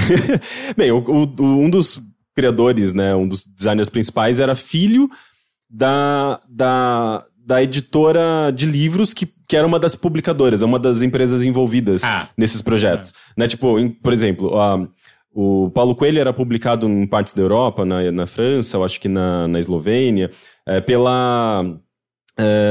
como chama? Peraí, deixa eu ver o nome da... República Tcheca? Não, é o nome de uma editora. Pela Intrínseca. Anne Carrière, editora, uma editora francesa. E o filho dessa Anne Carrière era um dos desenvolvedores da Axel Tribe. Então tem essa coisa meio familiar, assim, né? Mas não sei se tem lavagem de dinheiro aí. Enfim, mas inclusive, até por conta do fato do Paulo Coelho ter os seus livros publicados na França pela Anne Carrière, permitiu bom e velho nepotismo. Só. Permitiu que eles tivessem esse contato, né? O filho da dona da editora tinha contato com o Paulo Coelho, provavelmente eles se pegaram ali, não sei. Tô chutando. Caralho, aqui. Peraí, eu acusar eles de lavagem de dinheiro é uma coisa, sabe? Ué, mas qual o problema, gente? Eles podem ter se pegado intelectualmente também. Mas enfim, porque eles tiveram uma parceria, né? Eles desenvolveram 3 jogos, inclusive. Foi o Pilgrim, depois tem a Lenda do Profeta e do Assassino, que chegou também em português brasileiro aqui no Brasil. E daí tem The Secrets of Alamut, que eu não sei, eu acho que nunca foi lançado no Brasil. Todos eles, tanto é que é chamado de trilogia Paulo Coelho. Mas enfim, daí... Eu nunca ouvi falar existe disso. a trilogia Paulo Coelho dos videogames. E é uma das razões pra eu ter ficado meio fascinado por esse estúdio. Porque eles desenvolveram muitos jogos, assim, Eles tinham já essa base literária, né? Pelo fato de um dos criadores ter esse contato, né, com... ter pegado o Paulo Coelho, aparentemente, né? Intelectualmente. Pelo amor de Deus, o Paulo Coelho tá vivo, ele usa a internet, ele vai ouvir isso aqui. Vai ouvir, certamente. Nossa, eu não quero ser... Vai que o Paulo Coelho ouve a gente. Vai que ele ouve a gente. Eu acho que é um elogio dizer que ele pegou o filho da dona da editora fudida. Porque ele é bonitão? É bonitão também. Mas a gente... eu acho bonito. Paulo Coelho vamos não presumir quem pegou quem. Paulo Coelho, você tá ouvindo isso aqui, deixa eu criar abraço minhas você. fanfics aqui, meus chips, mas enfim. Não cria fanfic com gente real, é estranho. Mas enfim, daí por conta disso eu comecei a olhar pros jogos que eles tinham desenvolvido e tem coisas muito interessantes, assim. Tem muitos jogos históricos, tem... um jogo baseado na ópera de Wagner, The Ring, The Legend of Nibelungen, não sei se falar essa palavra, mas... Nibelungo, é o Anel de Nibelungo. Exatamente. Eles fizeram um jogo chamado Hitchcock, The Final Cut, que é um jogo sobre o Hitchcock. E tipo, um jogo meio Resident Evil, assim, sobre o Hitchcock, um jogo meio, sei lá, histórico, meio documental. Enfim, eles fizeram algumas coisas interessantes, mas... talvez o que mais me chamou a atenção foi justamente Faust, que é um jogo inspirado na obra do Goethe, Fausto, né? Nossa, a gente tava falando do Paulo Coelho até agora há pouco, a gente foi pro Goethe, é isso? Porque, como eu falei, o Axel Tribe tem uma série de jogos, cara. Todos eles muito baseados em literatura. Ok. E tem um lado meio educativo em alguns jogos deles também. Mas eles tinham essa pegada... mais cultural, digamos assim, né? Eu acho que uma boa parte dos jogos deles, inclusive, tinham ali um fomento de instituições educativas, de museu, então tinha essa pegada mais... chata, né? Tinha essa pegada mais chata. Não, eu justamente olhando pra esse jogo me chamou muita atenção, porque era... ele tem uma base... Ele é uma releitura de Fausto, né? Da literatura, que é de 1400 e pouco. E é muito... tipo aquele episódio do Chapolin. Exato. Que tem o Mefistófeles. O Mefistófeles é uma criatura, um ser que tá meio que passeia pela Terra em nome do... fazendo uma ponte com o diabo, e ele cria acordos com seres humanos que querem vender sua alma em nome de alguma coisa. E no caso, esse jogo ele faz uma releitura. No caso, você é um personagem, eu acho interessante destacar, você é um senhor negro, o protagonista é um senhor negro, e você precisa entrar num lugar chamado Dreamland, a terra dos sonhos. É meio que um parque abandonado, um parque desativado, né, um parque desses de diversões e tal, brinquedos e circo e tudo mais. E Mefistófeles, que é um dandy, assim, dos anos 40, né? Um cara super bem vestido, intelectual, bom senso estético, tipo um bom vivant. Ele é o Mefistófeles. Ele fala que você precisa investigar as vidas das pessoas nesse parque, das pessoas que trabalhavam nesse parque, porque elas... E você precisa meio que julgar pra saber se essas pessoas, se a alma dessas pessoas deve ir pro céu ou pro inferno. E daí você fala, ok, eu tô aqui meio que pra observar e fazer esse julgamento. E eles falam que você meio que, pra sua perspectiva ser neutra, eles eliminaram você da sua memória. Porque você tem uma conexão com esses personagens, com essa história. Daí meio que você meio que tem que... Como um observador, você meio que tem que julgar a história desses personagens. E é um jogo, é um adventure clássico, assim, tipo um pós-Myst, né? Tipo, você tem aquele movimento 360 graus e você clica em coisas e pega objetos e resolve quebra-cabeças. Mas ele é muito interessante porque ele tá contando histórias, são 7 histórias, uma história para cada personagem, e é uma coisa meio Twilight Zone. Cada personagem tem sua própria história e cada história é meio que um episódio fechado. E você começa a ter contato com essas histórias por meio de lembranças, né? Então, um personagem que morava nesse círculo são 2 mulheres gêmeas siamesas. Elas são pessoas siamesas, né? Quando você tem 2 indivíduos colados um no outro, né? E você tem que entender o que aconteceu com elas. Se elas são pessoas boas, ou se elas são pessoas ruins.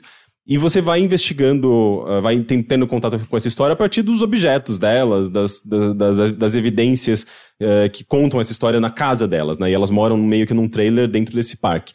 E ali você vai tendo contato com esses personagens. Personagens, inclusive, das outras histórias. Né? O cara que elas...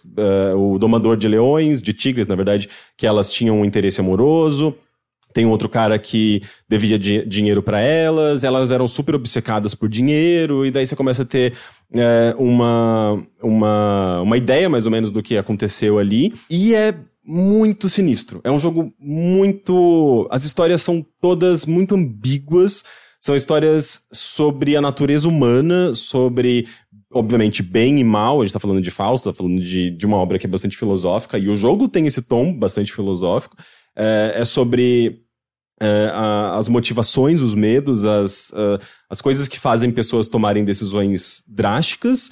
E é um jogo muito humano, assim, humano tanto no sentido de que existe uma humanidade, existe sentimentos humanos, mas existe também coisas muito terríveis, assim, tenebrosas, daqueles que levam uma pessoa a querer matar um outro indivíduo, sabe? Então ele tá explorando esses sentimentos muito conflitantes e muito, às vezes, do amor ao ódio, sabe?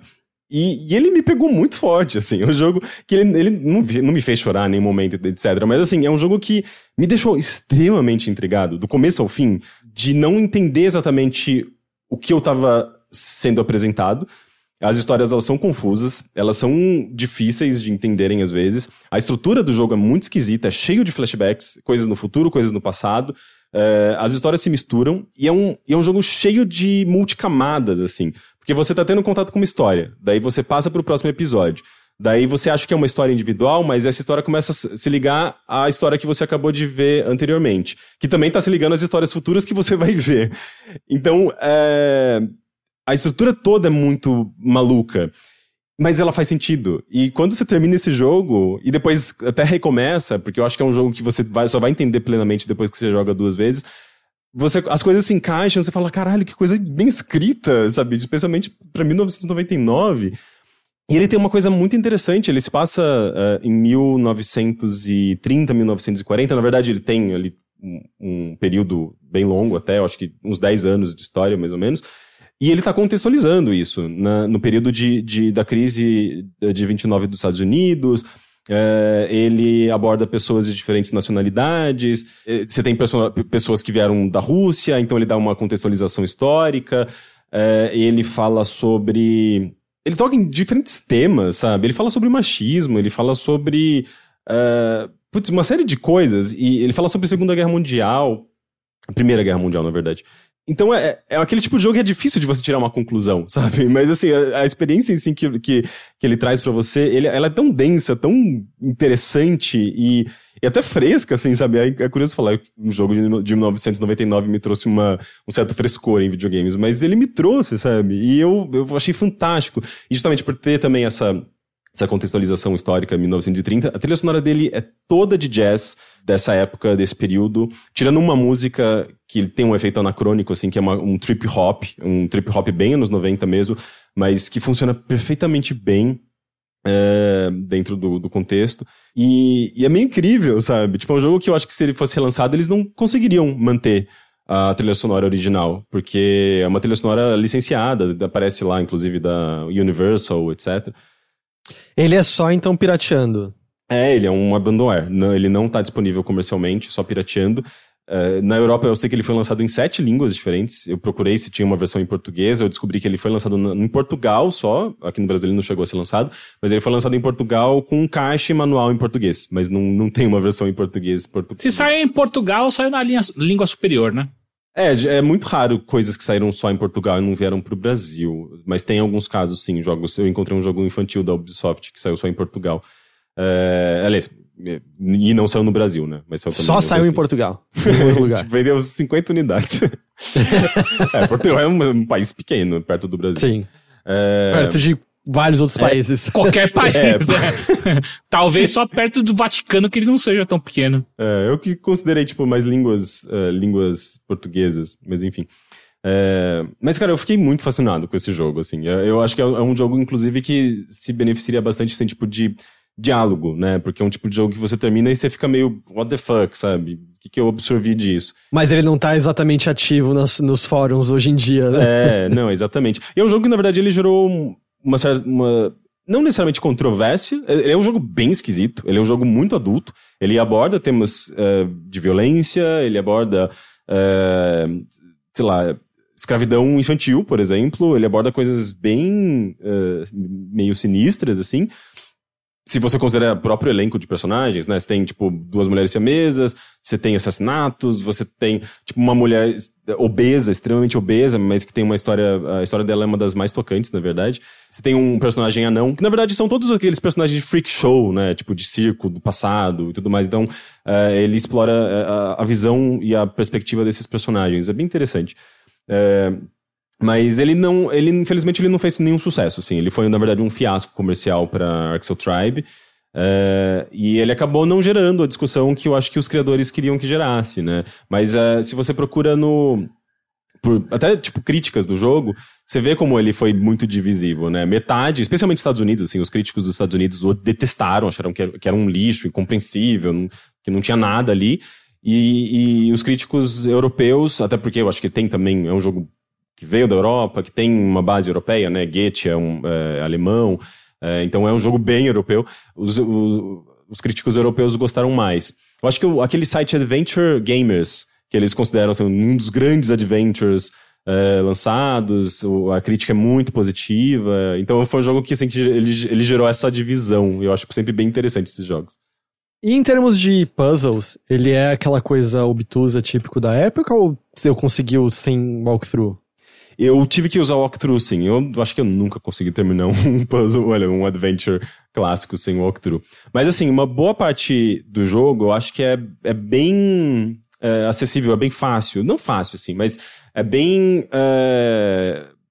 flui bem. Eu acho que é bem lógico. Porque como o jogo é baseado em episódios, e geralmente esses episódios são contidos em espaços pequenos, as coisas acabam sendo mais fáceis, sabe, de você gerenciar. Você consegue entender melhor, sabe, tipo, geralmente um item que você precisa num espaço ali, numa caixa, uma chave ou uma fechadura, alguma coisa assim, geralmente o item que você precisa usar não tá muito longe dali, sabe? E quando você pega, você fala, eu acho que é ali que eu uso. E geralmente é.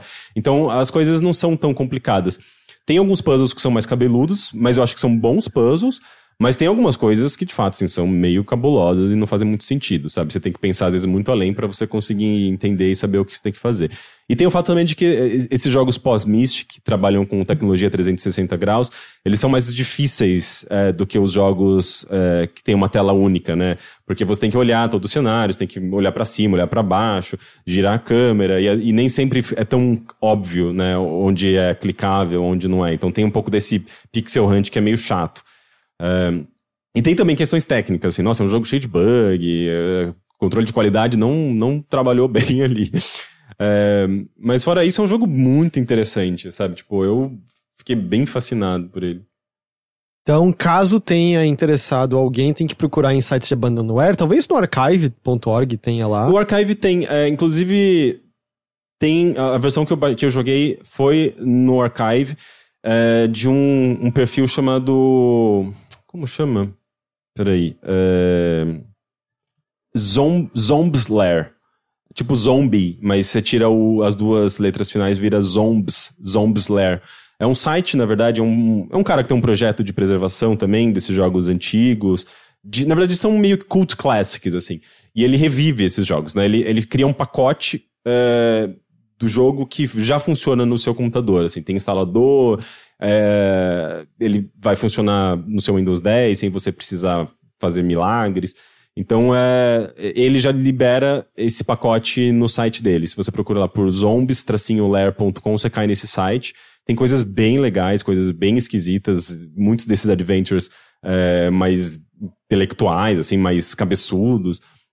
E ele fez esse pacote pro Faust. E eu acho que, inclusive, você encontra no próprio Internet Archive. Então eu indicaria essa versão. E eu acho que, se eu não me engano, é a versão... ele libera justamente a versão europeia, que é a versão não censurada. A versão americana é uma versão censurada. Inclusive, você sabe até pelos nomes. A versão americana se chama The Seven Games of the Soul. Tipo, não tem o nome Faust. E a versão europeia se chama Faust.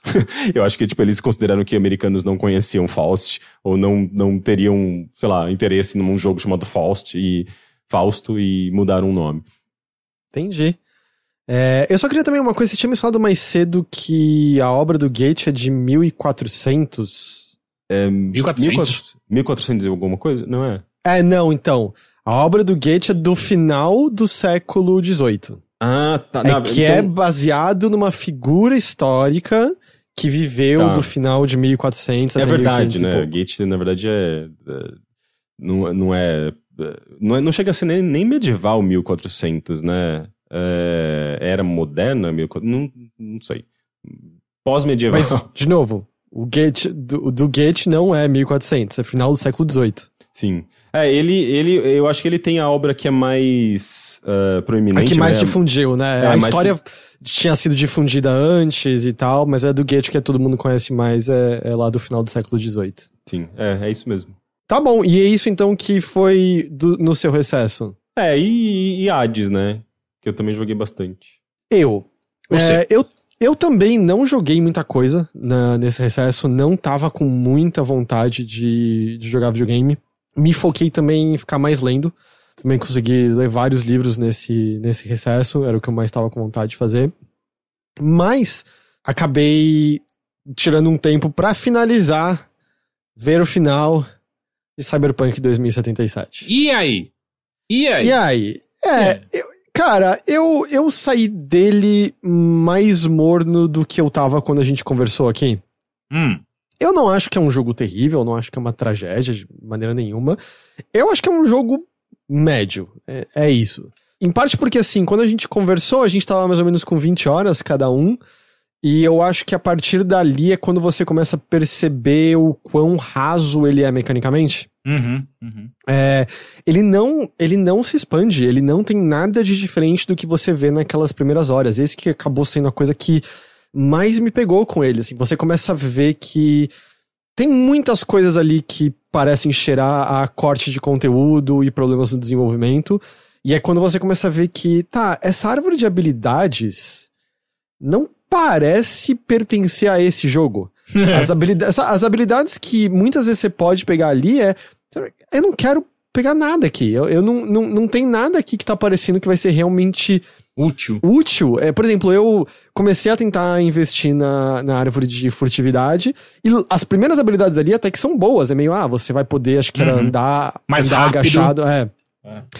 Mas aí logo depois é um monte de habilidade relacionada a veneno. E eu fico, eu não quero usar veneno. Eu ando atrás de qualquer pessoa e eu desacordo ela numa só. E quando eu não faço isso, eu puxo minha espada ou meu machete e dou 2 porradas na cabeça delas, elas morrem. De novo, eu tava no difícil e mesmo assim era... Ou você pega uma arma boa e vai de longe e dá um tiro na cabeça, ou, mais do que isso, começa a explorar a ausência de IA nos inimigos e usa as magias que são os cyber hacks e mata todo mundo tranquilo, assim. E aí, você começa a ver que tudo é exagero, vai, mas muito relacionado ao combate, sabe? Tipo, tem coisa pra combate de pistola, tem coisa pra combate shotgun, tem coisa pra combate metralhadora, tem coisa pra combate corpo a corpo, tem coisa pra combate com lâmina. E aí você vai escolher, sei lá, 2 desses e eu não preciso de quase nada que tá aqui. Tem uns que é meio, você pode atirar enquanto você esquiva, e eu nem lembrava que tinha esquiva nesse jogo. Sabe por que eu lembrava que tinha esquiva? Porque tinha vários momentos onde eu tava tentando ser furtivo, e aí eu tava tentando só dar uma olhadinha pro lado, assim, sabe, pela quina, e aí eu dou 2 toquinhos e eu dava um dash pro lado, tipo, filha da puta! Eu quebrei minha furtividade várias vezes que eu tava querendo andar pouquinho, dava os 2 toques e aí dava esse dash, assim. Então, isso que eu comecei a sentir. E você começa a ver, eu tinha mencionado na ocasião, mas eu realmente acho que a coisa mais decepcionante é que o design das missões é muito fraco no geral. Muito, muito fraco mesmo. E ele dá uma... Eu vou falar enganada, mas é que eu não quero que pareça que é meio... Eles enganaram de propósito. Não, nada disso, mas... Você percebe que a coisa que mais é elaborada é o prólogo do jogo. Uhum. Que é a missão que eles mostraram... A primeira vez que eles divulgaram o jogo, eles mostraram... Que é o lance de você ir lá na gangue... Eu esqueci o nome deles, mas os caras que fazem ultra modificações corporais... eu esqueci completamente. É a gangue mais violenta que tem. Maelstrom, obrigado, isso. Talude. E aí, essa missão do prólogo, ela tem... a gente tem que pegar o objeto X que o Maelstrom tem. Você vai precisar de uma grana pra isso. A gente tem um contato com uma pessoa anterior que talvez possa nos oferecer informação e talvez possa fornecer a grana pra isso. Se você aceita essa ajuda, essa pessoa te dá um negócio que você pode verificar pra ver que informação isso tem. Se você chega no Maelstrom com esse item, sem verificar, você vai ter certas possibilidades. Se você verifica esse item antes, você vai ter outras possibilidades. Dependendo das suas habilidades, você vai ter conversas diferentes e você vai ter, sei lá, os Maelstroms como diferentes tipos de aliados no combate que surge ali. Você vai ter... Não é nada extremamente complexo, mas tem uma ramificação do que pode rolar ali ou não e de preparo de antemão. Eu não me deparei com nada dessa natureza nas missões que eu fiz. Até, por exemplo, foi muito... Eu tava meio desacreditando, assim. Tem uma missão que existe um preparo, que é uma que você tem que fazer uma coisa importante durante um festival que vai rolar na cidade, uma parade. Qual é a tradução pra um parade? Pra um desfile. Pra um desfile. E você tem umas 2 missões de preparo pra esse desfile. Você dá uma olhada num lugar onde vai ter onde tem as informações que você precisa obter, um lugar que você tem que hackear. Quando você chega na missão do desfile, a missão são corredores. Você segue por corredores. É meio, a gente vai ter que escalar por aqui. Mas é um corredor. Você segue um corredor, não tem nenhum... Todos os inimigos já vêm de costas pra você, então você só desacorda eles. E eu acho que é isso que é onde tá a maior pobreza dele. É meio, é isso a missão pra qual a gente fez todo o preparativo? E aí, por conta disso, é muito difícil às vezes de você sentir que sequer tem espaço pra sua criatividade. Eu comecei a meio que às vezes ou simplesmente atirar batendo com machete em todo mundo, ou mesmo minha furtividade deu conta do recado o tempo todo do jogo, mas eu nunca sentia criatividade da minha parte. A maior vez que eu senti foi porque eventualmente eu comprei as pernas. E aí? Então, eu escolhi o pulo alto em vez do pulo duplo. Mas, é um pulo maior. Então, assim, e aí, por conta disso, teve algumas coisas legais. Por exemplo, teve uma dessas missões bem simples, dessas que não tem muita história, que povoam o mapa, que eu fui que era de nível alto. Que era, se eu fosse entrar em combate com os caras, provavelmente ia perder. Eu dei a volta no lugar... Dei um salto alto com as minhas pernas, passei por um muro atrás, andei furtivamente, roubei o item que eu precisava pegar sem ninguém me perceber, dei a volta, saltei lá por trás de novo. Isso foi muito legal, sabe? Isso foi muito da hora que eu consegui usar a habilidade que eu comprei. Mas ao mesmo tempo, uma dessas missões de preparo do desfile, uma da parte envolve você fazer uma tocaia na frente, ver, os caminhões entram por ali, tem atiradores ali, tem aquele portão, tem aquele ali. Eu dei a volta, eu dei um salto com as minhas pernas longas, passei por cima de tudo e eu entrei no lugar, eu ignorei todo o preparo. E aí você fica... Eles pensaram que eu poderia ter feito isso, que eu podia fazer? Em certo momento eu tava numa área que muito parecia que não era pra eu estar, em cima de uns cilindros, e aí de repente entrou a fala do cara, que bom, você já entrou? Eu já entrei? Eu tava andando em cima de uns cilindros aqui só. Então, e eu senti isso das missões o tempo todo, é muito simples o design dos lugares, não tem uma variedade do que você pode fazer, como você pode interagir, as suas habilidades são ultra limitadas, é quase tudo relacionado a te deixar um pouco mais forte no combate, num jogo que não tem o combate muito bom e não é profundo, e eu acho que é daí que vem a pobreza dele mesmo. Eu achei a história ok, eu não amei, mas eu acho que se o jogo mecanicamente fosse melhor, eu estaria mais positivo com a história. Como mecanicamente eu acho que ele acabou caindo muito na mesmice, começou a ser um tédio depois de um tempo, a história foi só meio, não foi suficiente pra eu sentir que valeu a pena, sabe? Eu tive muito esse sentimento de, eu passei muitas horas jogando isso daqui e eu não senti que valeu a pena. E eu fiz todas as coisas mais importantes, tá? Porque você tem essas missões que estão ali no mapa, que são qualquer coisa, mas você tem algumas missões que são de personagens recorrentes, 4 deles são possíveis interesses amorosos do V ou da AV, dependendo de como você criou seu personagem. E tem coisas legais ali. Tem alguns personagens que aparecem mais e... sei lá, você desenvolve uma certa afeição por eles. Tem alguns ali que dão mais espaço pro Johnny Silverhand aparecer mais. E eu não acho que ele seja um personagem fantástico, mas tem bons momentos do Johnny Silverhand ali. E... então tem algumas coisas legais ali. Não é, tá tudo uma merda. Não, tem coisas legais ali. Mas infelizmente, eu realmente acho que quando você pega a totalidade... putz, cara, eles fizeram um RPG meio mediano. Porque eles falharam bastante em termos de mecânicas, em termos de design dos estágios, em termos de possibilidades. Eu acho que ele comete um pecado que pra mim é terrível, que é... sei lá, nas últimas 30 horas, eu não ficava mais animado de subir de nível. Não tem nada que eu quero comprar. Não tem nenhuma habilidade que me interessa. Nada. Uhum. E eu acho que isso é muito chato de você sentir. E eventualmente era somente, qual arma tem? Essa aqui tem um numerinho maior. Eu vou trocar por essa arma aqui. Eu fiquei investindo no crafting durante muito tempo e foi... pra quê? Eu mato todo mundo. Eu não faz... Por que eu tô botando pontos nisso? O Sr. Como perguntou, eu terminei com 70 horas, mais ou menos, o Cyberpunk. Porque eu fiz todas... eu queria ver essas coisas secundárias com esses personagens e é onde eu acho que estão as melhores coisas do jogo, de verdade. E por conta de algumas das coisas que eu fiz, você libera diferentes possibilidades no encerramento. Eu achei bem satisfatório o final que eu obtive. Eu gostei do que rolou ali. Foi tipo, ok, tá bem amarrado, tá bem encerrado. Se eu me importasse com o V como personagem... seria mais impactante, eu não dou a mínima pro V, mas eu fiquei satisfeito com o que eu obtive, assim. Mas é uma pena, assim, porque tem algumas histórias secundárias que pintam mistérios maiores. Pra quem jogou, eu tô falando da missão envolvendo uma figura política. Eu acho que você não chegou nesse ponto que abre isso, Teixeira. Não. E esse fica, nossa... a gente vai descobrir uma coisa enorme aqui. Isso aqui vai ser muito importante. E aí só acaba.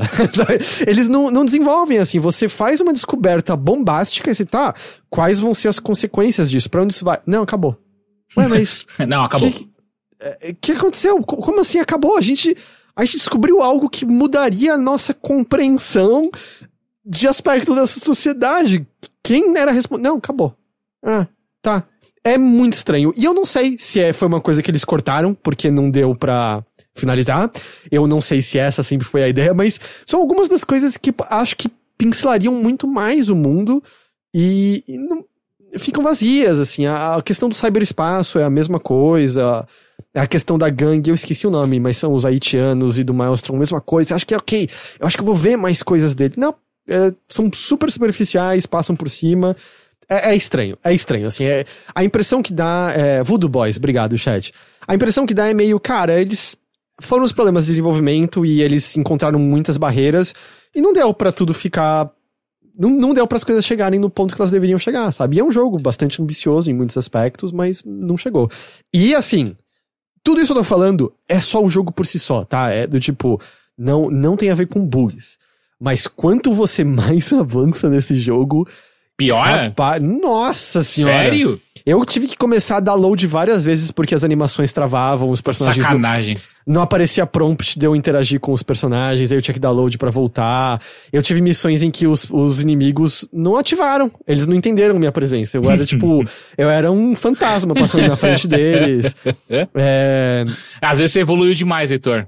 Pode ser, a minha furtividade era tão grande que ninguém conseguia mais me detectar.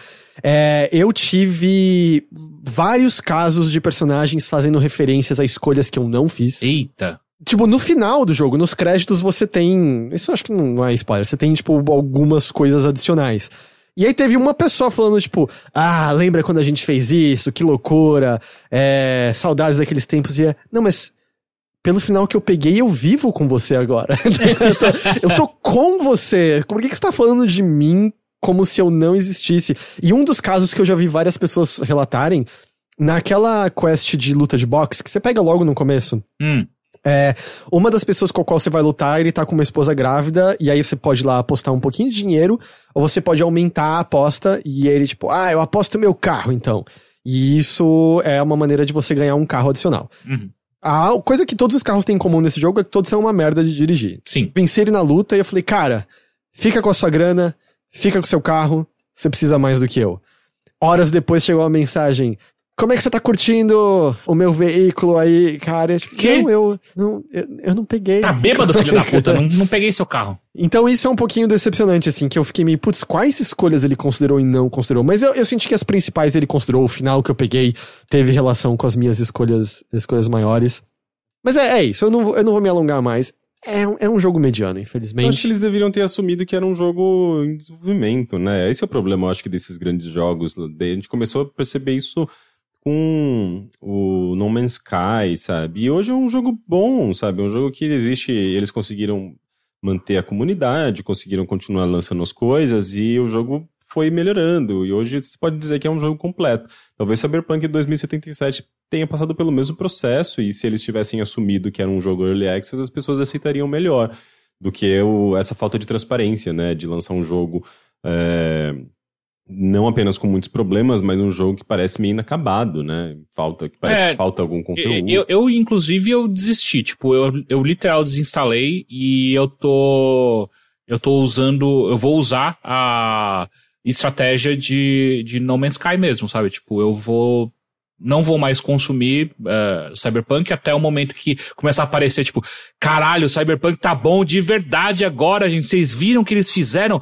Caralho, que grande mudança na indústria. Daí agora eu vou instalar e vou ver qual é que é, porque é tudo isso que o Heitor falou e eu comecei a me sentir muito...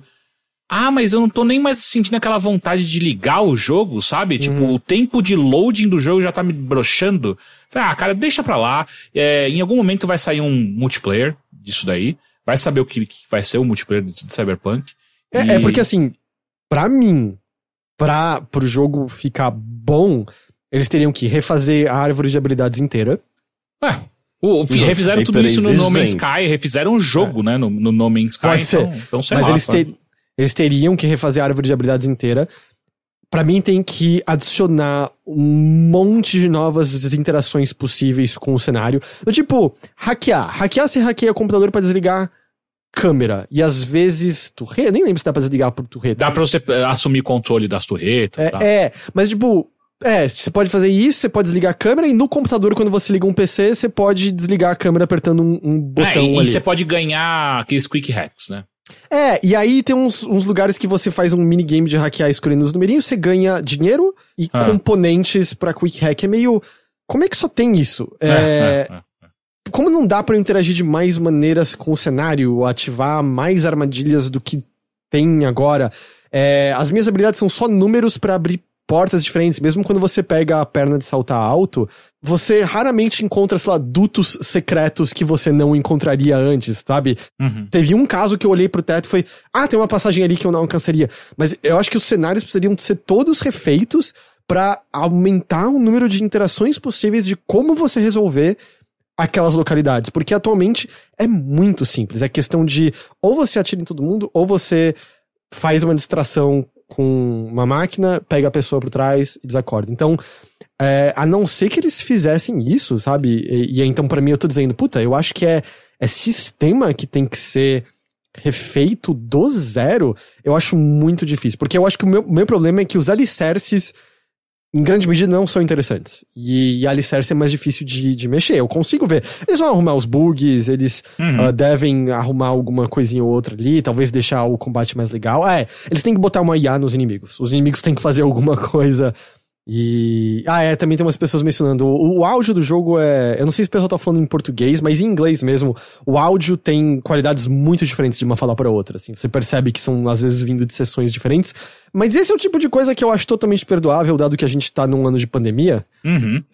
Eu acho que isso, pra mim, é a última coisa da lista. Eu entendo. Não é o tipo de coisa que me incomoda profundamente, mesmo às vezes percebendo que o Keanu Reeves tava dentro de um armário nessa aqui, né? Ele não tava no estúdio de gravação. Ele tava claramente no hotel, né? Tipo, ele não tava no... Mas e uma pessoa que mencionou aqui no chat, o Joek, tem uma árvore de status que simplesmente não existe. Tem uma árvore de habilidades que ele aparece e não acontece nada. Não sei o que era pra ser aquilo. Não sei se vai ser numa expansão ou alguma coisa. Caralho! Puta que pariu. Eu sei qual que é. É depois que o Johnny Silverhand aparece na história. Eu fiquei, vai aparecer em algum momento esse negócio. Bom, pode ser que eu não tenha feito alguma coisa. Eu nunca vi o que era aquilo. E eu vou dizer, a pessoa que tem o maior ego na face desse planeta foi a pessoa que olhou pra como era o sistema de luta corpo a corpo de Cyberpunk e disse... Está pronto. Vai ter uma série de missões inteiras baseada nisso. Porque, cara, na boa, é uma piada esse combate corpo a corpo. Ainda mais quando você pensa em jogos que seja como, sei lá, o Dishonored, saca? Tipo, cara, o Dishonored faz coisas mais bem feitas e nem é o foco. E tem uma profundidade, tipo, tem timing certo de defender pra você dar contra-ataque. Você fica, por que isso aqui tem esse nível de complexidade? Mas o Joy que tá falando, não, ninguém descobriu o que é aquela árvore, nem fuçando no código existe algo sobre isso. Nem hackeando o jogo de hacker. Você descobre. Pode ser alguma coisa... Aqueles buraquinhos que a gente descobre em controle novo, né, de console que sai, assim, que a gente olha aquele buraquinho e fala, pra que serve isso? Não tem nada que você vem no jogo com console. Claramente foi alguém que esqueceu de apagar, né, do que alguém protótipo. Deve ter uma função, mas só quem a fabricante do console sabe qual é a função e ela ainda vai explorar essa função no futuro. Às vezes é isso. Exato, pode ser que isso seja uma surpresa que eles estão guardando pra uma expansão, porque eu não cheguei a jogar as expansões do Witcher 3, mas eu sei que elas foram muito elogiadas e eu sei de gente que prefere as expansões do que a aventura original. Então... Inclusive, comprei o Witcher 3 Director's Cut, aí o cara era 4 que eu vou jogar em algum momento. E aí, então, eu terminei, e eu até mencionei isso no Twitter e tal, e eu falei, putz, eu tô com vontade de jogar um bom RPG agora. E aí eu... Um bom, agora eu quero um bom, de verdade. Saí na 70 sede. horas de um mais ou menos, agora eu quero um bom. E aí eu tava pensando em pro Planescape Torment, mas aí eu não lembro agora, perdão, quem foi, mas alguém falou, você jogou Wasteland 3? E eu lembrei, eu não joguei Wasteland 3. Esse é bom. E aí eu comecei a jogar o Wasteland 3 e eu tô curtindo bastante até agora. Esse é bom. Eu joguei um tanto. Eu acho que eu tô com umas 6 horas ainda. Então, assim, eu tô meio que agora começando a estar mais solto. Mas eu tô... Tá interessante. Eu nunca joguei nenhum Wasteland. Eu sabia que a premissa era meio Fallout, né? Teve um desastre nuclear no mundo. Mas pelo que eu entendi, a ambientação do 3 é meio diferente porque você... é parte dos Rangers do Arizona. Sim. Só que o jogo não se passa no Arizona, né? Vocês estão indo pro Colorado. Você tá procurando... como chama? Suprimentos, né? Porque tá difícil as coisas lá no Arizona. E acontece isso na cutscene inicial do jogo. É uma emboscada. Morrem todos os Rangers, menos você e talvez uma ou outra pessoa, dependendo das suas escolhas ali no começo. E você começa a trabalhar pro Patriarca, que é meio que um líder político, mas... que cria um mito próprio. Eu tô há uma semana cantando a musiquinha do museu, sabe? It's Buchanan a man, oh man, a man. Porque ele cria um mito próprio em torno do que ele foi capaz de fazer pra salvar aquele lugar. Mas muito rapidamente você percebe que há algo de podre no reino da Dinamarca, né? Que as 100 famílias, que é uma espécie de grupos de famílias mais nobres ali, acha que talvez o reinado dele deveria estar próximo de acabar. A missão que ele te concede logo no começo é: meus 3 filhos me traíram, eu quero que você traga eles de volta pra mim, porque eu acho que os 3 estão planejando algo pra me derrubar. Um negócio meio Far Cry, né? E assim, eu não encontrei, não tô ainda nem perto de estar indo encontrar esses 3 filhos, mas na hora bate. Seus 3 filhos te traíram. Será que o problema são eles ou será que o problema é você, na verdade? Então, eu acho que ele tá construindo algumas coisas já bem legais ali no começo, que eu espero que ele explore mais a fundo ali pra frente. A única coisa que eu fiquei assim, que é: você escolhe 2 figuras no começo de personagens pré-criados. Você até pode criar um personagem do zero, mas eu escolhi um par de figuras já prontas. A sua equipe pode ter até 6 pessoas, e você pode botar dessas 6 pessoas 4 Rangers criados seus, mas você encontra figuras com história própria, voz própria, personalidade própria no decorrer do jogo. E essas figuras são, obviamente, muito mais legais, porque elas têm interjeições no meio dos diálogos, elas respondem outros personagens e pincelam muito mais esse mundo. E aí eu sinto que tem só um desequilíbrio nisso, em que a ideia de você ser um estranho numa terra estranha é muito legal, porque tem toda a explicação de por que você não entende qual é a dinâmica política desse lugar, você não entende quais são os costumes desse lugar, você não entende onde ir para encontrar o quê. Mas os seus personagens são avatares vazios, que não dizem nada fora berrar no final. Pelo menos as 2 moças que eu escolhi berram no final da luta: "Holy shit, we survived another one!" Tipo, porra, que falta de fé em mim. Enquanto essas figuras que eu tô encontrando pelo mundo são muito mais legais por terem personalidade própria. Eu prefiro... Porque eu nem consigo botar muita personalidade. Nos diálogos eu escolho o que eu vou falar, mas é diferente desses personagens terem interjeições e coisas próprias que eles colocam ali naquele momento. Então é só isso que eu sinto um pouquinho de desconexão. Mas fora isso, eu tô curtindo. Eu tô indo meio vagaroso nele, mas eu tô curtindo. Pra quem não lembra, não tá ligado, ele tá no Game Pass. Tô jogando via Game Pass de PC. Afinal, a inXile é um estúdio da Microsoft atualmente. Foi adquirido pela Microsoft. Nossa, não lembrava disso. Quando que eles foram adquiridos? Foi... Naquela leva, né? Não, foi antes do anúncio da Double Fine, eu acho até. Da Rapa, assim, que passou. Eu acho que a inXile foi anunciado junto da Obsidian, não foi? No final de 2018, talvez? Eu acho que sim. Talvez. Posso estar enganado. Mas a inXile é parte da Microsoft agora. Então tá no Game Pass de PC esse jogo. E tô gostando do combate, estilo XCOM, por turnos. E é difícil, né? Assim, no começo até tava tranquilo, mas agora eu fui tentar... Encontrei uma gangue de palhaços que seguem eles seguem a grande piada. E achei que eu ia destruir eles. Tomei uma sova maravilhosa daqueles palhaços. Tacaram fogo, me desmoralizaram. O caminhão deles me destruiu. E tá legal descobrir esse mundo aos poucos, porque eu não conheço nada. Então, tipo, cheguei lá e pera, Las Vegas foi destruída por robôs, teve um ataque nuclear, tem seres sintéticos, tem uma gangue de palhaços. Mas você não falou que era na Noruega? Não, que? Não, falei no Arizona. Foi uma piada, ele usou uma frase conhecida, Rick. Há algo de podre no reino da Dinamarca, Shakespeare. Nossa, eu fui pra Noruega. Eu achando que já tinha os fiordes lá. Ai. É a gangue do Bozo. Falando do Bozo, encontrei o Ozob no Cyberpunk. Encontrei, mas não encontrei a Carol. Não encontrei o pôster dela, mas encontrei o Ozob, fiz as missões dele lá. Então agora eu tô no Wasteland 3 pelo momento. O Wasteland 3 na verdade, eu tinha me interessado pelo 2. O 3, não sei porque ele não me chamou muita atenção. Acho que é o cenário de gelo, assim, uma coisa meio de neve. Eu tenho jogos que são muito brancos, tem cenário frio, assim, geralmente, por alguma razão, passa meio batido por mim. Eu acho que eu não gosto. Mas eu gostava do 2 justamente porque ele me lembrava Fallout 2. Eu gostava bastante do Fallout 2. Eu acho que o Wasteland, ele preserva, inclusive, alguma das características do Fallout. Não só a perspectiva, assim, mas um pouco do estilo do jogo, né? Que acabou se perdendo quando o Fallout se tornou um jogo de tiro 3D. Ele parece ter bastante em comum, né? Até com essa premissa do mundo destruído pela Guerra Atômica, a questão de ter robôs, seres sintéticos, mutantes. Até engraçado, né? Porque, na verdade, o Wasteland é mais antigo do que Fallout, né? O Fallout que é a cópia do Wasteland. Entendi. Que eu imagino que era uma coisa que tava no imaginário pós-Guerra Fria também, né? Sim, pegar super. até a Planeta dos Macacos é isso um pouco. Tem mutante, teve guerra nuclear, teve... Mas é isso, assim. Então eu acho que eu vou estar nele um pouco...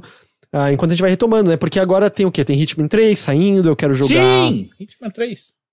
Eu quero jogar... Se você tá animado assim, eu acho que eu consigo te arranjar o código. Quero, sim, por favor. Tem a The Medium saindo no final do mês, que eu tô interessado. Tem aquele Cyber Shadow saindo agora no dia 26, se eu não tô enganado, que... É tipo um jogo de NES, assim, né? Cyber Shadow? Ele tá sendo Ninja Gaiden. distribuído pela Yacht Games, mas não tá sendo feito pela Yacht Games. Ele parece um Ninja Gaiden estilo 8-bit mesmo. O Wasteland é feito pelo Brian Fargo, que também criou Fallout. Aliás, no Wasteland tem um personagem chamado Brian Fargo, alguma coisa assim.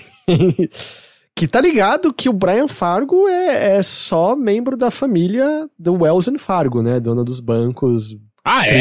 Eles são... Trilhardária. Assim, ou seja, ele só pegou o dinheiro lá... porque ele mereceu, e daí Exato. ele investiu tudo em videogame, né? Porque provavelmente ele devia ser o nerd da tecnologia lá da família e falou, vou fazer o meu negócio. E aí está, o Brian Fargo, agora trabalhando pra Microsoft. Sabe uma coisa que tá chegando? Dia 3 de fevereiro, chega o aguardadíssimo Werewolf the Apocalypse. Já é agora? Já é agora. Cacete, parece cedo pra esse jogo. Não, eu tenho certeza que é cedo pra esse jogo. Eu não tenho a menor dúvida que esse jogo não está pronto, mas ele sairá pelo menos eu tô olhando inclusive no site oficial. 4 de fevereiro, tá na mão aí. A gente pode no próximo episódio tentar fazer uma varredura do que a gente sabe que vai sair em 2021. Tem Baldur's Gate também. Baldur's Gate 3 eu tô esperando sair do Early Access pra jogar. Pois Baldur's Gate 3 é um desses jogos que foi assumidamente considerado o Early Access e as pessoas, eu acho que respeitam isso muito mais. A gente mencionou na edição passada, a Larian fez com o Original Sin 2 e deu muito certo. É pra RPG, jogos grandes assim. Hades. Sim. Bom, mas é isso, então, pela edição do Mothership de hoje, pra gente reengatar. Semana que vem, a gente vai fazer a listinha de melhores jogos da geração, é isso? Da geração. Sim. Com planilha do Henrique. Planilha minha. Por favor. Aliás, como que funciona a geração, no caso, assim, um jogo que só... É que não tem mais... Não, tem sim jogos que só saíram pro computador, né? A gente considera ou considera a geração de console? A gente vai ter que discutir tudo. Por exemplo, Breath of the Wild saiu pra Wii U, ele considera? Não. É a geração passada. Ué, então, a gente vai falar da geração que se encerrou. Wii U, PlayStation 4, Xbox One... É da geração PlayStation 2. O Wii U é da geração PlayStation 2. Caralho, Henrique. eu tô perdido já, a gente nem começou a discussão. Vai ser bom esse episódio, vai ser bom. Eu acho que você tem que considerar Wii U, 3DS, PlayStation 4 e Xbox One. Nossa, a gente vai ficar... Nossa, vai ser um episódio de E Vita. Gente, sim, fudeu. os grandes jogos de Vita que a gente não esqueceu. Não vai ter nada de Vita, mas tem que considerar o Vita. Caramba, vai ser mais complexo É que do eu tava perguntando isso porque é meio, o Wii U vai ter o Breath of the Wild. E aí, tipo, o meu primeiro jogo é óbvio. Tá, mas a gente vai fazer a preparação, vai chegar com 500 jogos e na hora a gente vai ser por pontuação dessa vez, né? Não tem como. Não, vai ser... Henrique, o que a sua planilha disser vai ser verdade. É isso. Sim, E ó, eu não sei como é o interesse, mas eu recebi aqui uma mensagem do Jorge. Não sei se ele tá ouvindo a gente agora ou vai ouvir esse episódio depois, mas ele me disse: sou ouvinte, no último episódio vocês falaram sobre elencar melhores jogos, pra mais uma vez fazer a planilha do Henrique. Existem uns métodos bem legais de avaliação multicritério, inclusive para abordagem em grupo. Caso tenha interesse, eu gostaria de contribuir para talvez fazer uma avaliação científica e se surpreender com o resultado. Porra! No final, o Sonic vai ganhar, sabe? É pra ser um episódio, não é pra ser um TCC. Mas se quiser, eu te passo o contato dele se você quiser seguir o método dele. Eu quero. Nem que seja pra gente ter 2 métodos, o dele e do Henrique. The Henrique Method. A gente pode experimentar, não é que é uma... Já. Não é que vai contra o meu método ou que ele vai ser um método melhor, mas é só porque eu acho que é um modo experimental, né? Eu acho interessante. Tá, então é isso, gente. Muito obrigado pela companhia de vocês nessa edição aqui do Mothership. Muito obrigado, Henrique. Muito obrigado. Muito obrigado, Caio Teixeira. Eu que agradeço. Muito obrigado a todo mundo que acompanhou a gente ao vivo, que tá ouvindo essa edição. A gente vai estar então de volta na semana que vem com mais um episódio do Mothership. E pra quem tá ao vivo agora, o primeiro contato vai rolar amanhã na quinta-feira, certo, Rick? Isso, a gente gravou hoje na quarta, normalmente rola na quarta, então a gente empurrou pra quinta-feira Normalmente eu gravo às 10 horas, eu acho que eu vou tentar fazer às 9, porque eu tava dormindo muito tarde, eu queria dormir um pouco mais cedo, eu aproveitei essas férias esse recesso pra dormir um pouco mais cedo, então eu vou tentar fazer amanhã às 9 horas. Eu não tenho certeza ainda o que vai rolar. Como anunciaram um novo Indiana Jones, talvez eu sei que Indiana Jones não saiu em português no Brasil, não teve nem legenda, né? Pelo menos os primeiros da LucasArts. Mas talvez eu jogue algum Indiana Jones. Eu vou dar uma fuçada nos jogos do Indiana Jones dos anos 90, que pode ser interessante, daí a gente vê. Eu até tava querendo jogar Indiana Jones and the Fate of Atlantis de novo. Eu já tava com vontade, e aí agora, com o anúncio de novos Indiana Jones, deu mais vontade de novo. Pois é. Qual que é o mais legal dos dois originais? É o Fate of Atlantis. Tá. Que esse é o que até já saiu... Eu acho que originalmente ele saiu em disquete, mas depois saiu em CD-ROM, tem vozes, tem a interface já mais inteligente, porque o que é a adaptação do Última Cruzada, tem até que você clicar What is... e passar a setinha em cima dos objetos pra ver o que eles são. O original, o Última Cruzada, tem vários becos sem saídas, tem muita morte, tem mais luta. O Fate of Atlantis é bem mais legal. Entendi. Então é isso, gente. Muito obrigado. Boa noite pra vocês e até semana que vem. Tchau, tchau. Tchau!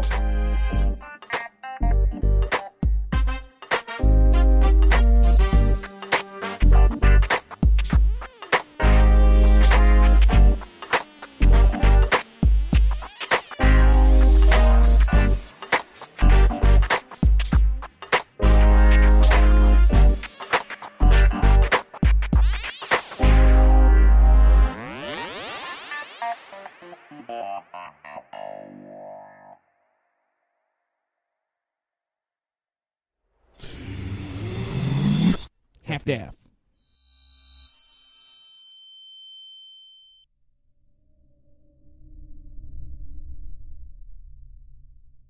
Este programa é uma produção da Half-Death em parceria com o Overloader. Produtor executivo é Gus Lanzetta, gerente de projeto é Lídia Ronconi, gravação por Nicole Carça e Overloader e edição por mim, Heitor de Paula.